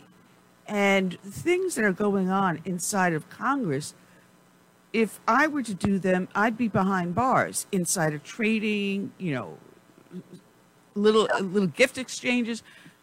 How do we clean up the corruption in government? How do we drain the swamp? So I had on my platform, if you look at it, it's actually my corruption category for the federal level, because I have a state platform and a federal platform just to differentiate. And I actually call it the Corrupt Politician and Bureaucrat Accountability Act. And what that does is essentially it would require a independent third-party CPAs and auditors to go through every single member. They can even have an office in Congress to go through every single or we can even create its own department, but have every single congressman and senator, all of your emails for the past year that aren't classified, all of your social media, all your banking statements, everything else like that. It all goes through. If there's a flag on the play, they let the Congress know that, like, hey, Pelosi, we got a flag on the play because there's this discrepancy with some trade deals you did at this point in time. So then what Pelosi would have to do is she would have to step down from her committees temporarily until the investigation is done. And it wouldn't be like a 2-year investigation. It'd be a real quick audit, 3 months. And then if they find, yep, here's insider trading, there you go.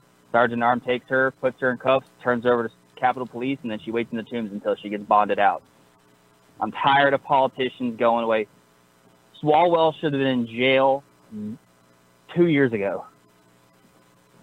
Eric Swalwell, congressman. No one knows he's dated was it a Russian spy?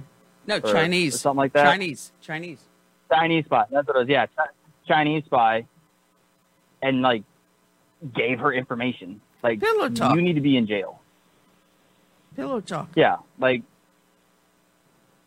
and you can't tell me he didn't know. I'm sorry, if you're a congressman and you're single and you're dating someone and you don't do your due diligence on a background check. I don't know what is going on. My computer system is acting absolutely nuts. I'm sorry about that. For some reason, it's showing That's some all right. of the people that I'm off air, I'm on air. I just, holy cow. I'm swinging. Yeah, but Go ahead. Yeah. That's all right. As I was saying, if you're a congressman and you're dating someone, you're single or whatnot, and you don't do your due diligence on a full background check to make sure they're not going to be a bad person for you, then you're just incompetent and need to go anyways.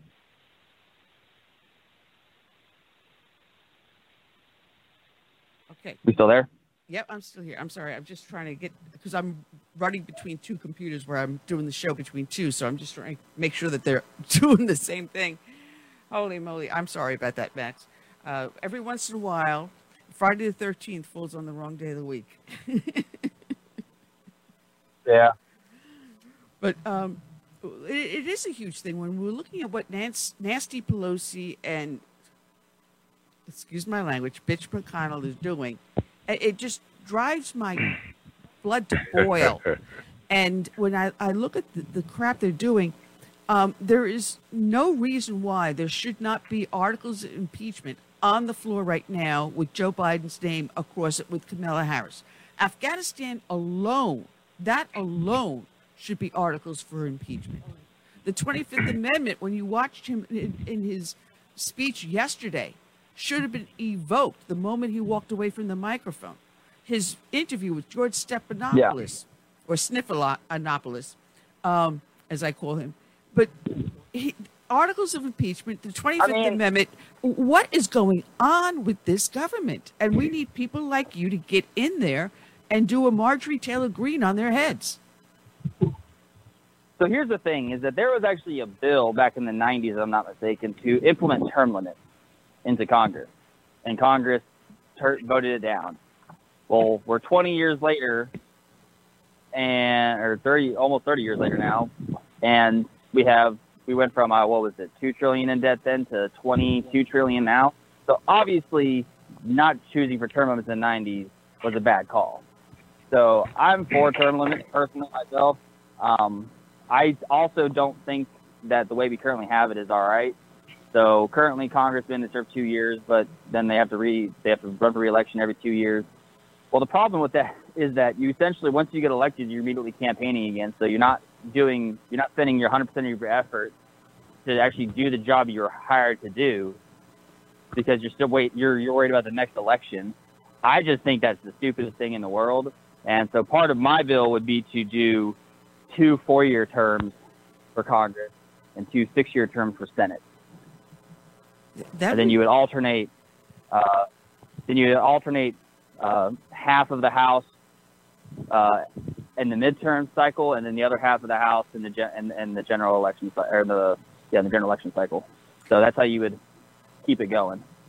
Unfortunately, not a lot of people pay attention to the midterm. They always look at the general election. So you're always going to expect a lower turnout. It might then give more attention to the midterm elections then. Well, and there's another thing that I'm not a big fan of. So, the 16th Amendment, which was 17th created the IRS, 16th Amendment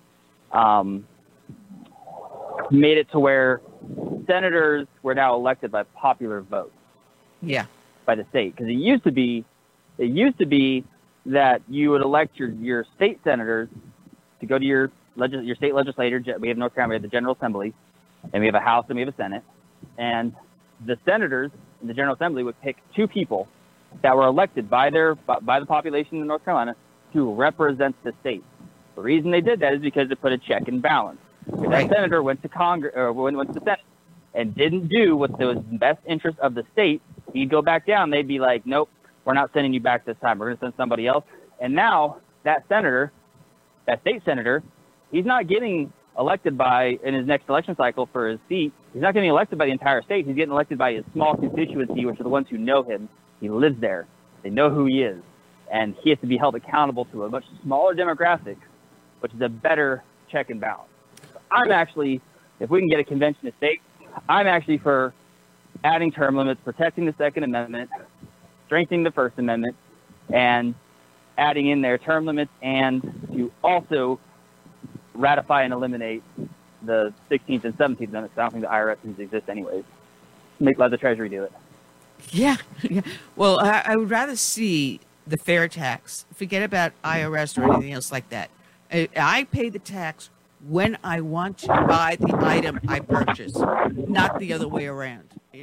Uncle Sam, don't come with your hand out. When I decide if I get that $200 TV or the $2,000 TV, I will decide how much tax I want to give to you. But it sounds like you're having some problems with your sound there. Oh, my bad. I was outside. Oh, okay. Yeah, I'm working in a community, so construction's going back and forth. So no, I told you I'm a I'm a working blue collar guy. I'm not sitting back in a lounge chair office sitting on Daddy's trust fund to let me go through and run for an office. So, I don't think Colin would let you. Colin would definitely beat the crap out if you tried that. that's a sling at Rouser, because he's a trust fund kid whose first job was as a lobbyist. So in North Carolina, so I own my own company, and I started with $400. That was it. That's all I had to get my first month of insurance and my license to be just a general handyman. Fast forward 6 years, I'm closing out like a $1.3 million job for this GC. He brought me my foreman's on for me as the project manager. My foreman's a super, and they wanted like 30% profit margin. I made them 41. They gave me 10 months to do it. I did it in 8.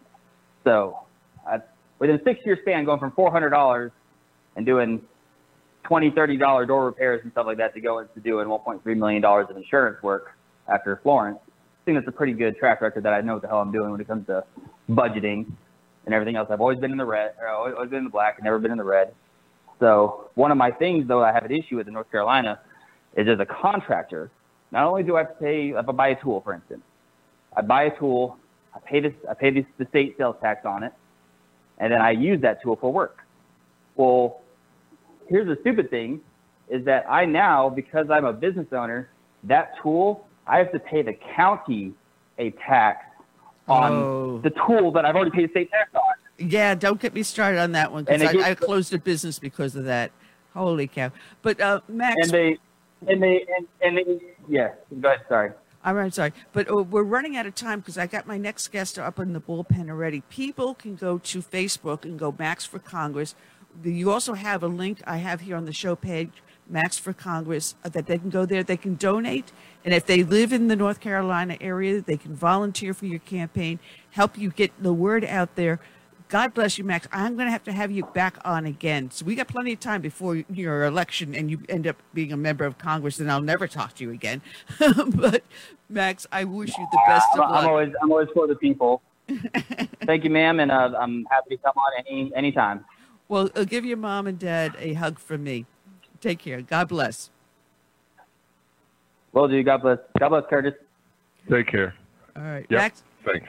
Check it out, Max for Congress, the link on the show page. Go to the Facebook page, Max for Congress. North Carolina District 7. We've got another one coming up with South Carolina District 7 here. So District 7s across the nation, people are running for those seats. I don't know what it is with the number 7, but roll them 7s. Anyway, talking about evil sins, well, and welcome to the show, Robert Walter. He is the New York Regional Director of Chosen People Ministry. Good afternoon, Robert. How are you today? Good afternoon. I'm very blessed. Thank you. Yeah, well, there is so much going on, and tomorrow is 9/11, and you've got a conference going on today, tonight, and tomorrow in partnership with the Alliance for the Peace of Jerusalem. Tell us about that. What is going on? Yes. It's very exciting, actually. Obviously tomorrow is 9/11, and it's the 20th anniversary of 9/11. So we, after much prayer, we thought it would be a great idea to host a conference to honor the fallen and also the survivors on the 20th anniversary, and also to try to take sort of a more biblical view of the new Middle East and what's been happening over there. And obviously we see what's going on with Afghanistan right now, and also looking back to see how 9/11 shaped the American Christian perspective on Israel and so on and so forth. So we've got a wonderful lineup of speakers, and yeah, we're really looking forward to this. It sounds exciting. Now, you are based up in Brooklyn, New York. Now, I used to walk a lot of footposts down Lee Avenue through the Hasidim. You're actually out there bringing the word of Christ into the Jewish community. How is that going? That's right. So our mission statement at Chosen People Ministries is worded like this: we exist to pray for, evangelize, disciple, and serve the Jewish people, and to equip and encourage other believers to do the same thing. So we've been, staying very busy, honestly. New York City, outside of the land of Israel, is the largest Jewish community in the world. There are nearly 2 million Jewish people that live in the New York metropolitan area, and many of them have never heard the gospel. But God has been really faithful to our ministry throughout the almost 128 years that we've been in existence. And even this past weekend, it was Rosh Hashanah, which is the Jewish New Year, and we've planted a Messianic congregation here in Brooklyn, and we had services, and afterwards we had the privilege and the honor of baptizing 3 new Jewish believers who have been part of our congregation over the past few years, growing in their faith in Jesus. Well, there is a nice, a growing community of Jews for Jesus. I've heard about them. I've gotten stuff from them.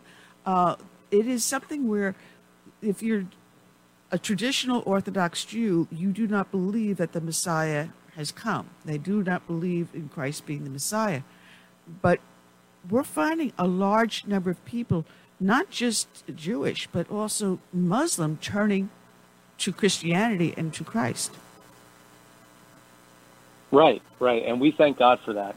We certainly see the Lord moving in the United States, but also in Israel, among the Jewish community, the Israelis in Israel, and among some of the Arab population there as well.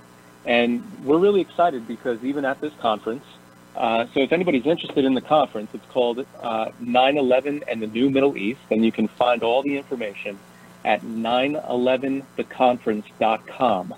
And we're going to hear from a number of Jewish believers in Jesus, but also Tom and Joanne Doyle, who lead a ministry that focuses specifically on bringing the gospel to people in the Islamic world. So it's really, like I mentioned, it's really an exciting thing that we've got going on here with this conference, which starts tonight and goes all day tomorrow. Is this something they can watch online? Yes, absolutely. So if anybody's in the New York area, there's still time if you wanted to come in person. It's going to be held at Trinity Baptist Church on East 61st Street in Manhattan. But also it will be available online. Again, you can either go to 911theconference.com, or you can go to our YouTube channel. Just look us up, Chosen People Ministries, on YouTube, and we'll be live streaming the event on there as well. It sounds interesting. What are some of the issues you're going to be bringing up in the conference? Yeah, so some of the topics that we're going to be talking about, like I mentioned earlier, we're going to be taking a look at how the events of 9/11 have really shaped the American Christian perspective on Israel over the past 20 years. We're also going to be taking a look at how the latest developments with what's happened in Afghanistan and what's happening in Afghanistan, how that might unfold and even contribute more to the future of the Middle East going forward. We're also going to be hearing stories and testimonies of many of the first responders who were in New York City during the 9/11 attacks. We're going to be hearing from survivors and even testimonies of those who came to faith in the aftermath of the attacks. Wow. It's interesting because one of the most iconic pictures from 9/11 is when the 2 cross beams came down in the shape of a perfect cross, and they erected that back up within the wreckage, which I do believe that crucifix is now in the 9/11 museum. Am I right? That's correct. Yeah. It's in the 9/11 museum, which is not far from Ground Zero. And actually, so one of our staff members, her name is Darlene Line. She's on staff with us now at Chosen People Ministries. But when 9/11 happened, she was working for the federal government, and she was part of the cleanup and the search and rescue team among the first responders down at Ground Zero when 9/11 happened, when the attacks happened. And honestly, those crosses that were formed from the crossbeams from the wreckage. It was a huge part of how God moved in her life personally and moved in her heart, and eventually drew her into ministry full time. So again, if anyone would like to join the conference, you'll be able to hear her testimony, her story firsthand, and it's really, honestly, it's very powerful. Well, what I found curious is, how did Chosen People Ministries come about? It was from an immigrant who happened to have been a rabbi. Mm-hmm. Yeah, that's correct. Yeah, so back in 1892, a Hungarian Orthodox Jewish rabbi by the name of Leopold Cohen, he emigrated from Hungary and came to the United States. And he was actually walking on the Lower East Side of Manhattan one day, and God had already started doing a work in his heart. He had a lot of questions about the Messiah. So he's walking on the Lower East Side of Manhattan, 1892, and at that time there were tens of thousands of Jewish immigrants living in that area. And he walked by a church that had a sign in Yiddish, and Yiddish is like a German Hebrew slang, which was the mother tongue of many, many Eastern European Jewish people at that time. So he was curious, and he went inside and he heard the gospel of Jesus, the Messiah of Israel, being proclaimed in his heart language in Yiddish. And a few days after that, he came to believe that Jesus is indeed the Messiah that he'd been looking for and waiting for and hoping for. So he was burdened right away to bring the gospel to the Jewish people, to his people. So he went, he was trained, he was discipled, and 2 years later, in 1894, he began our ministry in Brooklyn. At the time, it was called the Brownsville Mission to the Jews, and eventually it became known as the American Board of Missions to the Jews, and now we're Chosen People Ministries. Yeah, like I said, it's a growing ministry, and we are represented in, I believe, 20 different countries now around the world. And wherever you'll find a large Jewish community, you'll find that we'll have some staff, some work going on in that area. Well, how did you come to end up in Brooklyn doing this? Oh, me personally. So Yeah. I'm from New Jersey originally. Yeah.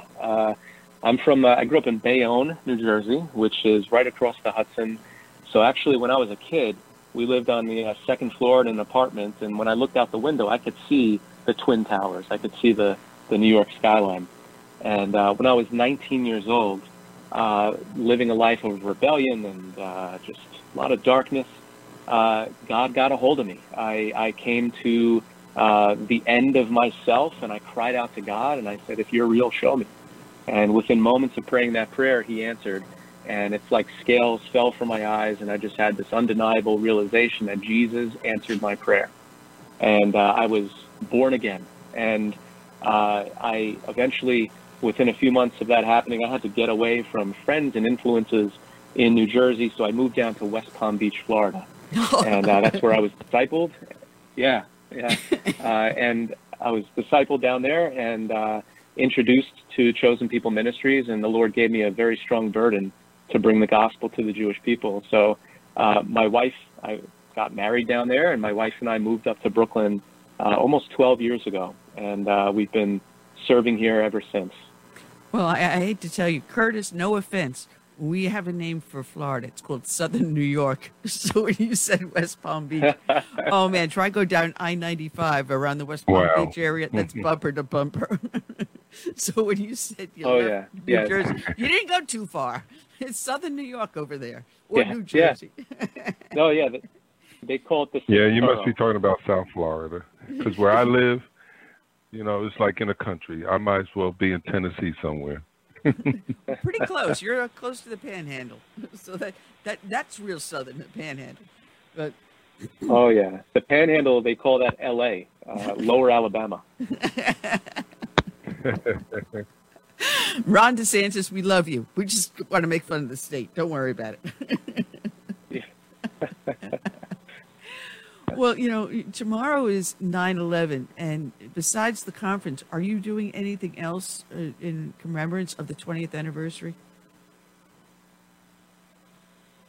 Well, yeah, I mean, at the conference, there's going to be a lot of memorializing going on. And, you know, it's kind of like when we look in Scripture, at various times in the Bible, we see certain figures erect memorial stones.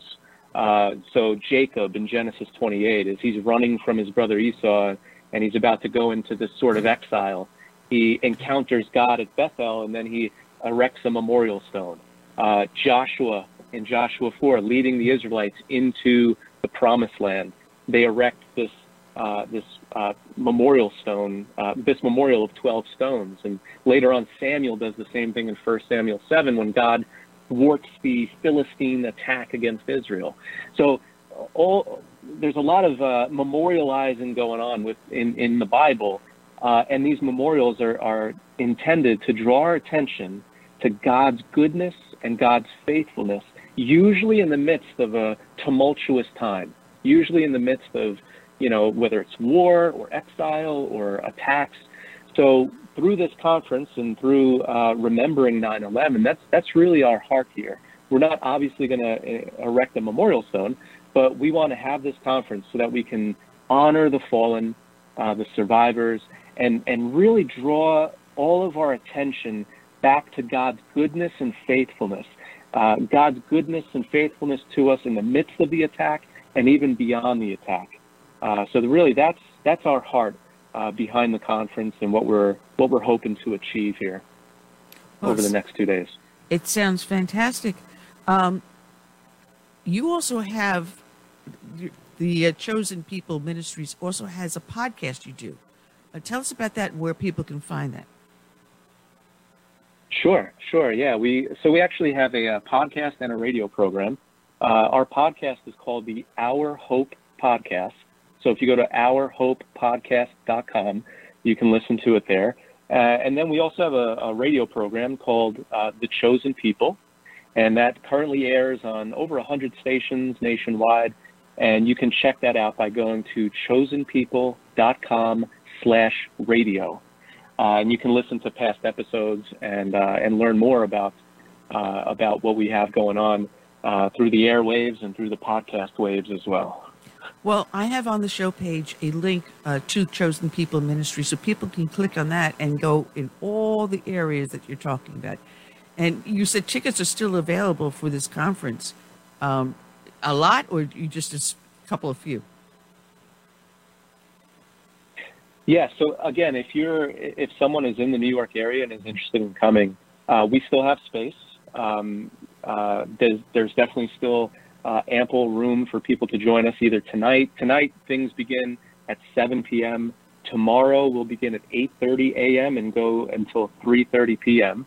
And if you can't make it in person, again, you can join us online. You can watch the live stream. The events will be recorded as well, so they'll be available in perpetuity. So just go to 911theconference.com. That's the numbers 911theconference.com. Wow. It sounds like fantastic work you're doing. If you had one conversion that stood out from all the others, who would it be that you felt was the most wonderful, the most rewarding? Oh, wow. Well, that's a great question. Honestly, when I was living in West Palm Beach, there was a young man, and I'll be quick with this story. There was a young man who was living in West Palm, and he was an Orthodox Jewish man. He was probably about 21 years old, and at the time I think I was like 22 or 23. So we met him in a bookstore, me and a little group of friends, and he was wearing a yarmulke, and he was wearing tzitzit, they're called, the white fringes that are on the four corners of the garment, and he had a big Star of David necklace. So we started a conversation with him, and it turns out that he had a lot of questions about the Messiah. So we invited him to come to a Friday night Bible study that Chosen People Ministries was putting on, and he agreed to come. So he comes. After the study, we're all sitting around and drinking coffee and eating, cupcakes and things like that. The technical term we have for that is schmoozing. Yep. So everyone's sitting around schmoozing, and I'm just listening and watching as the Chosen People Ministries staff person who was teaching that night got into a conversation with this young man. And they're going back and forth for like 20 minutes. And a lot of the stuff at the time, this was my really, honestly, my first introduction to the gospel going to Jewish people. So a lot of what they were talking about was sort of over my head. But then after about 20 minutes of them going back and forth, the room started to get quiet, right? And it was like heavy. And you could see the look on my young Orthodox Jewish friend's face. He looked scared. And the Chosen People staff member, his name was Ben Alpert, he looks eye to eye with this young Orthodox man, and he just says, "You know it's him, don't you?" And my young Orthodox friend, he nodded his head in agreement, and his eyes just welled up with tears, and he just began to weep. And as that happened, as he was acknowledging and coming to believe that, yes, Jesus is the Messiah, God lit a spark in my heart. That was the moment when I knew that God was calling me to be a part of that, to be a part of Jewish people hearing the gospel and responding to the gospel. And I'll never forget the first words that he said when he finally composed himself. He said, "Why didn't they tell us? Why didn't they tell us?" And in that moment for me, it was like a knife in the heart. I was like, oh my goodness, yeah, why is this my first exposure to the gospel going to the Jewish people? Why is this the first I'm hearing about this? If there's any ethnic people group on this planet who should know the gospel and should be hearing the gospel, it's the Jewish people, because Jesus was Jewish. All of his disciples were Jewish. The New Testament is a very Jewish book. So in answer to your question, for me, that was the most significant transformed heart that I've ever, witnessed firsthand, because of how, I guess, monumental it was, not just in his life, obviously, but also how God used it in my life as well. Powerful stories, powerful testimonies. People can find you at Chosen People Ministry. There's a link on the show page that they can go over to you and learn more and partake in the conference tonight and tomorrow. God bless you, Robert, for the hard work you do and the faith you have. Thank you so much. God bless you as well. Well, enjoy your weekend, even though it's a tough one. Take care. All right, Walter. Robert Walter, check him out, chosenpeopleministry.com.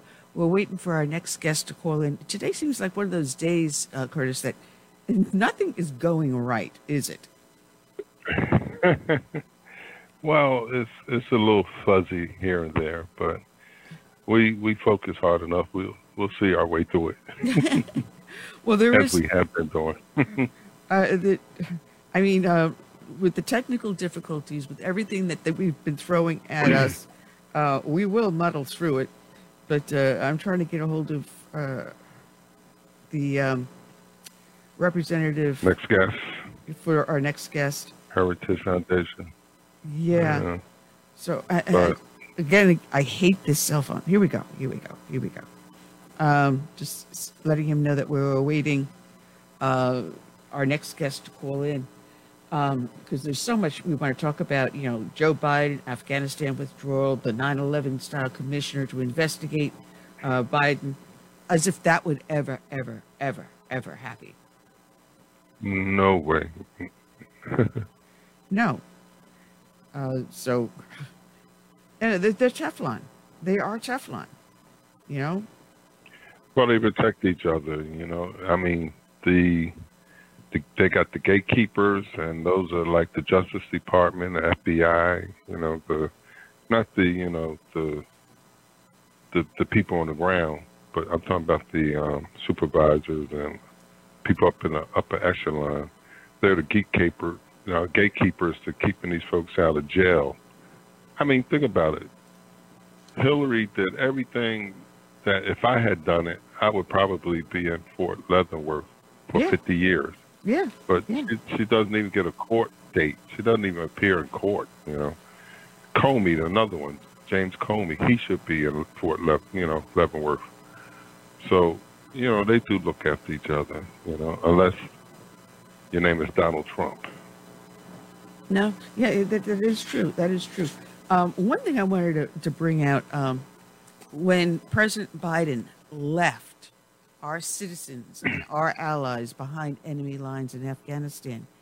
And all abandoned. Yeah, just He abandoned them. absolutely. We had veterans, special ops, and other veterans, and just common everyday people doing anything and everything to help get these innocent people from behind enemy lines. So when we had 4 Americans that succeeded in getting out, and it was announced that 4 Americans were rescued, I believe it was 2 women and 2 children. No, a mother and her 3 children. Let me correct that. A mother and 3 children. They were able to rescue them and get them out safely. And you don't acknowledge the special ops guys, the veterans, the retired guys that left work, left home, and went back into the battle zone to help get these people out safely. Who takes credit?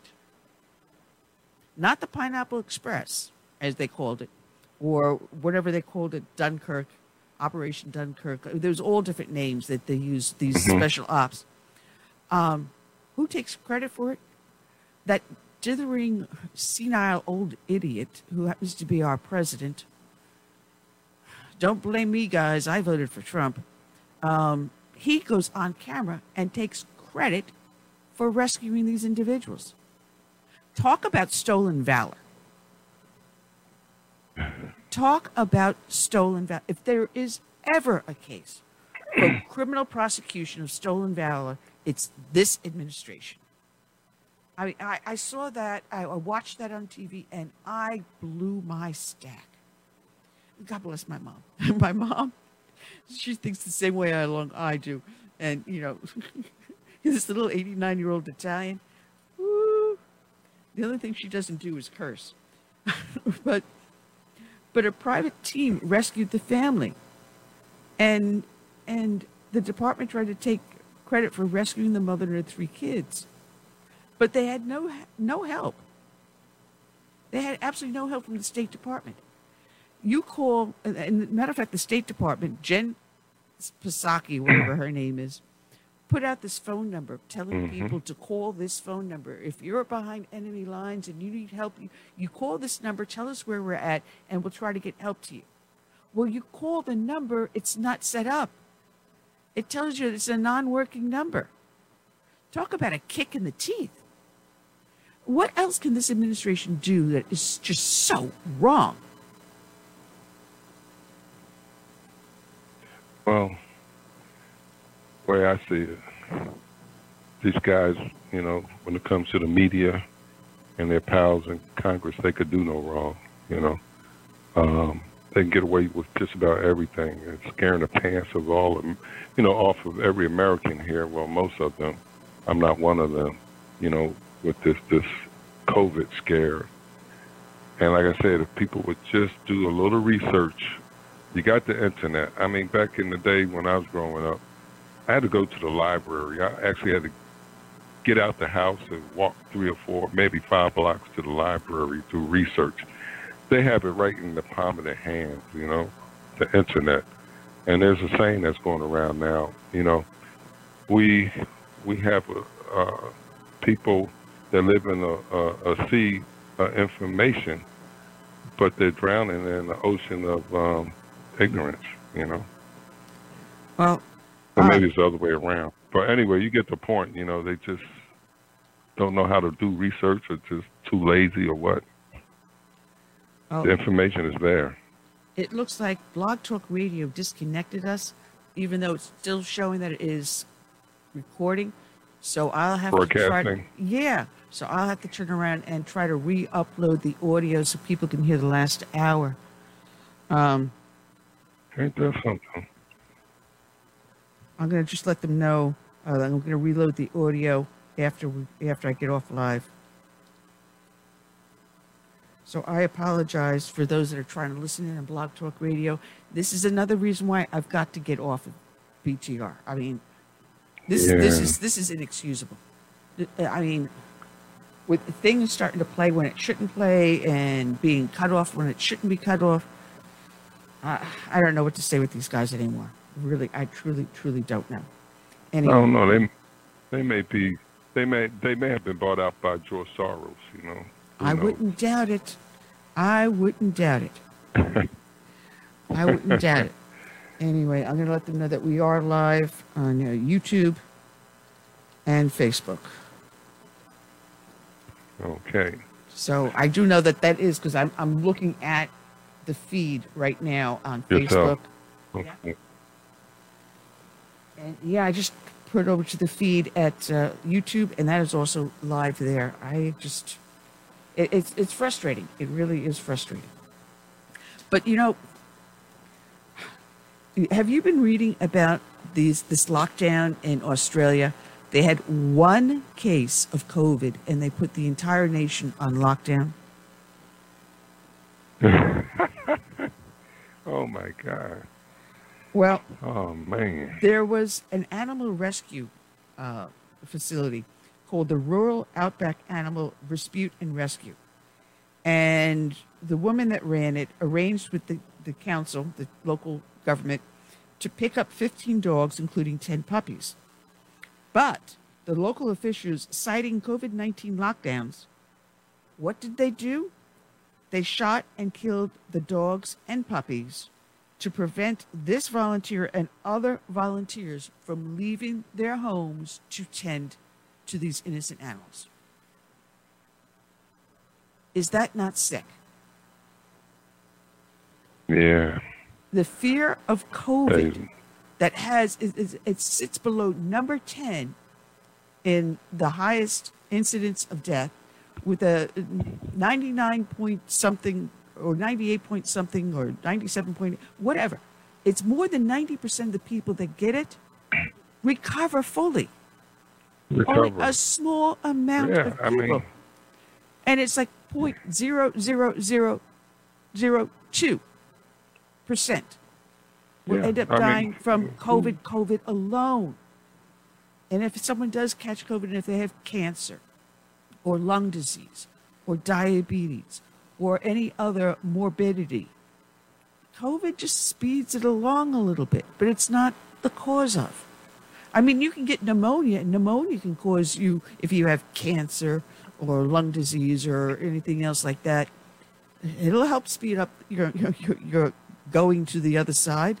Well, doesn't mean it's the... This is what I get from people who seem to want to validate their fears and their belief in what's going on with this COVID business. And they would tell me, oh, a cousin of mine just died from COVID.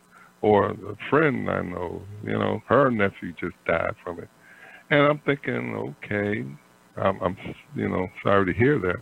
But I'm sure people dying from every other thing out there at the hospital, including pneumonia, asthma, heart attacks, cancer. But you don't hear that in the news. When did anybody report that, hey, my cousin just died from cancer, So everybody be in fear, cancer. Actually, when I was growing up, cancer, you talked about being afraid. A lot of people were afraid back in the 70s of getting cancer because the survival rate, and I think that's what we need to focus on with COVID. We can survive, but at a time when cancer was out in the 60s and 70s, it was low survival. It was almost like a death sentence if you were told you had cancer. But that's not the case today. So nobody really, think about cancer much, unless you were diagnosed with 3rd or 4th stage cancer, stage 4, stage 3 cancer. But I don't know. It's just people just don't think. They don't do their research, and they live in fear for no reason. There's no reason to live in fear of this thing. If you want to talk about plagues and pandemics, you got to go back to the Black Plague that killed anywhere from 70 to 200 million people just in Europe. Now that was a killer. Yeah, well, people that's like about 25%. With the Black Plague, people would wake up in the morning feeling perfectly fine and be buried at night. That is how fast that took people. Within less than 24 hours, 12, 10, 8 hours. You wake up perfectly fine, and all of a sudden you get the plague, and that's it. That's it. But this is not the Black Plague. This is not the influenza outbreak that we knew back in the 1920s or the 1910s. This is not the influenza outbreak I knew as a cop in the streets of Brooklyn back in the 1980s. Yeah, a hell of a lot more people were dying from the influenza, from Legionnaire's disease, from AIDS. And at that point, they weren't even sure how AIDS was exactly spread. They knew it was through, the gay community. But at one point, I took down a prostitute that had AIDS, and she turned around and bit me and broke the skin.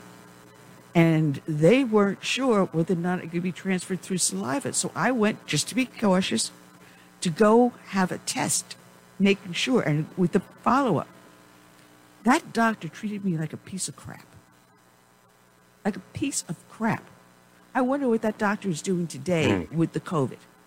He's probably got himself triple masked and triple vaccinated and boosted all over the place.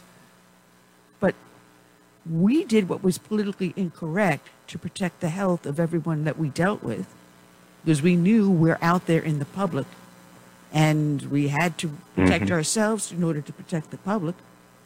But today, when we're telling you you're better off not being masked, you're better off if you do get the virus and recover, because you've got a better chance of recovering from the virus than getting those vaccines that can cause heart inflammation, blood clots. Could cause death. Like I said, several months ago, I looked at the statistics. It's several months ago. I think it was 3, maybe 4 months ago. I looked. It was over 10,000 deaths from the vaccine. That's not a small number of people. Hear that. That's not a small number of people. People that have become paralyzed, lost the ability to walk because of the vaccines. It causes, I forget what they call the syndrome, but there is some sort of a syndrome that attacks the nervous system and your muscles. So things that you could normally do, like picking up a spoon to feed yourself, you can't do anymore. But no, they don't talk about that. Wow. And my point being is that I subscribe to the Epoch Times, or as people pronounce the name correctly in Greek, Epoch, E-P-O-C-H, the Epoch Times. And they also have a TV station, and they have a 2-part series that I'm going to urge everyone to go watch.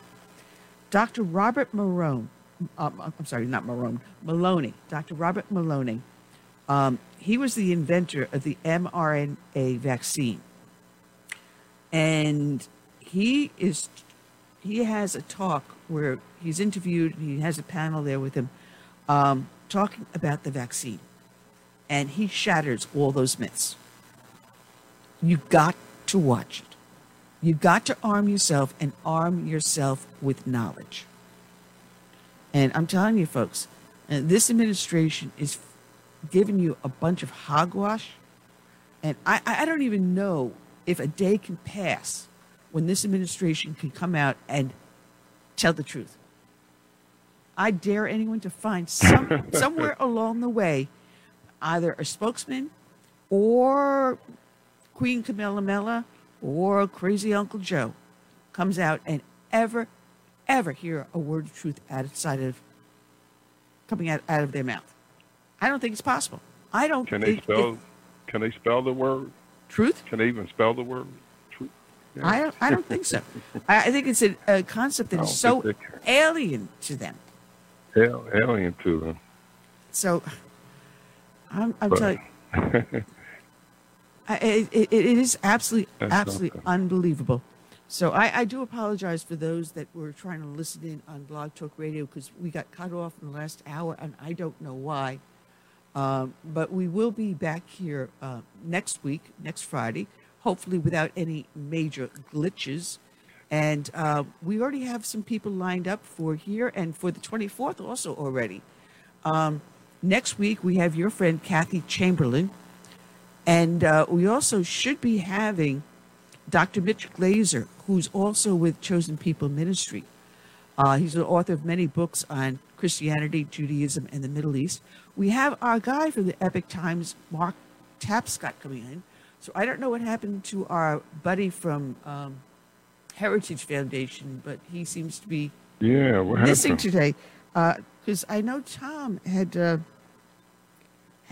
confirmed him with me earlier, and it's like, all right, another paisano, Lieutenant Colonel James Carafano, was supposed to be with us, but I don't know what happened. Tell him he's late for roll call. That's what we're going to have to tell him. But that's just about all I have today. I don't know what I was going to say next. Completely forgot. Oh, jeez. Went right through my head. Completely out the window. Well, we didn't do the dedication song, I don't think, at the beginning of the show. Because Jennifer was there. No, we did not. But I also wanted to finish the dedication this morning. Boy, what time of day is it? It's almost dinner time. This afternoon, I wanted a moment of silence, and I thought that was a little bit more appropriate for the dedication. But anyway, one other thing I pulled out to talk about. Did anyone watch the Stephanopoulos interview of Creepy Uncle Joe? Well, they finally released the rest. No, I heard about it. But they released the rest of the transcript.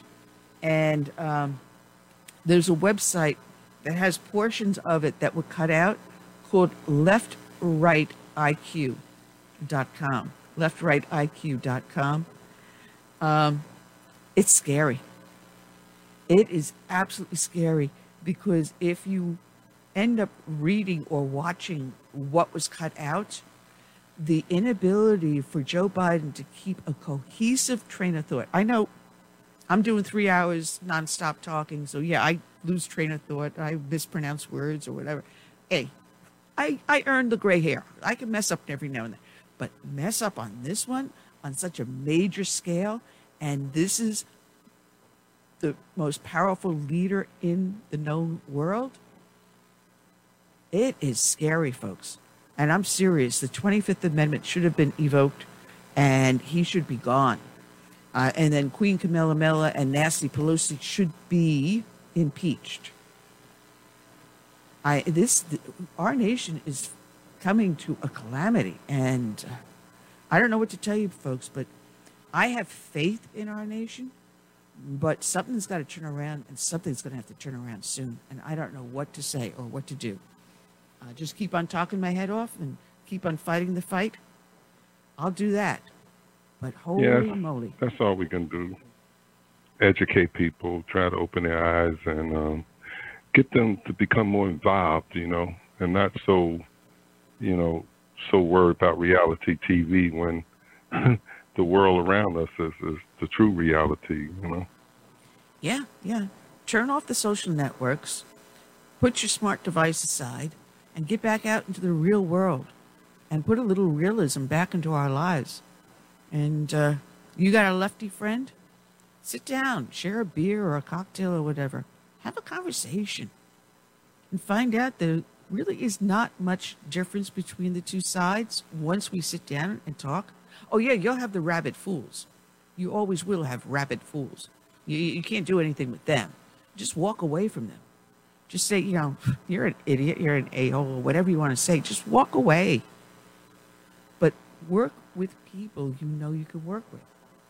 And that's change hearts and minds by being genuine and real. Not this phony crap that we have thrown in our face day and night. This is not Hollywood. This is reality. This is the real world. Let's get ourselves back to work. Let's get ourselves out there. Oh, did you see the college football games last Saturday? Oh, the cheering in the crowds. Oh, the new rant, the new wave that is making it through college football stadiums. And I'm waiting for the moment it hits an NFL stadium. Oh, watch those guys have these socially woke ones when they do the wave and you hear F Biden, F Biden. Yeah, I loved it. I follow of course, I follow the Florida Gators since I'm only 30 miles from there, and my two sons are, alumnus of that university.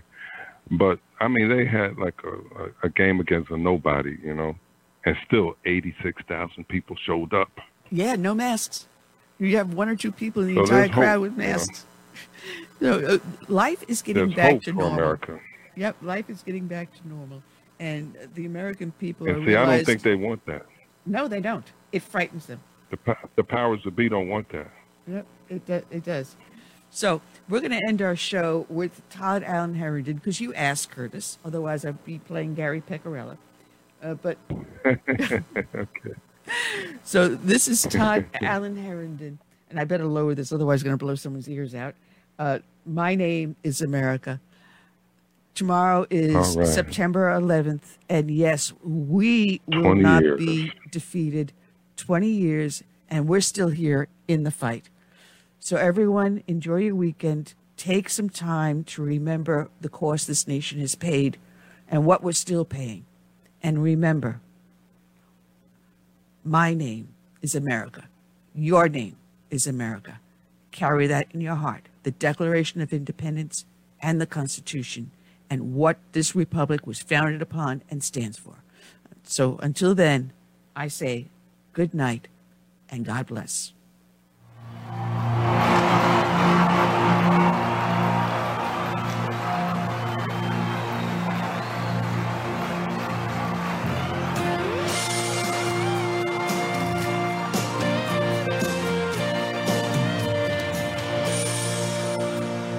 Born in the grip of oppression, I fought for my liberty.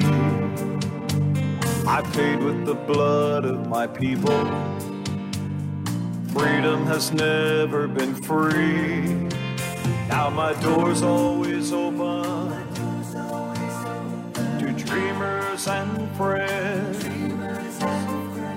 When I'm attacked, I protect and defend, because my name is America. I stand proud and free. My name is America. Don't tread on me. I cannot be broken. I cannot be shamed.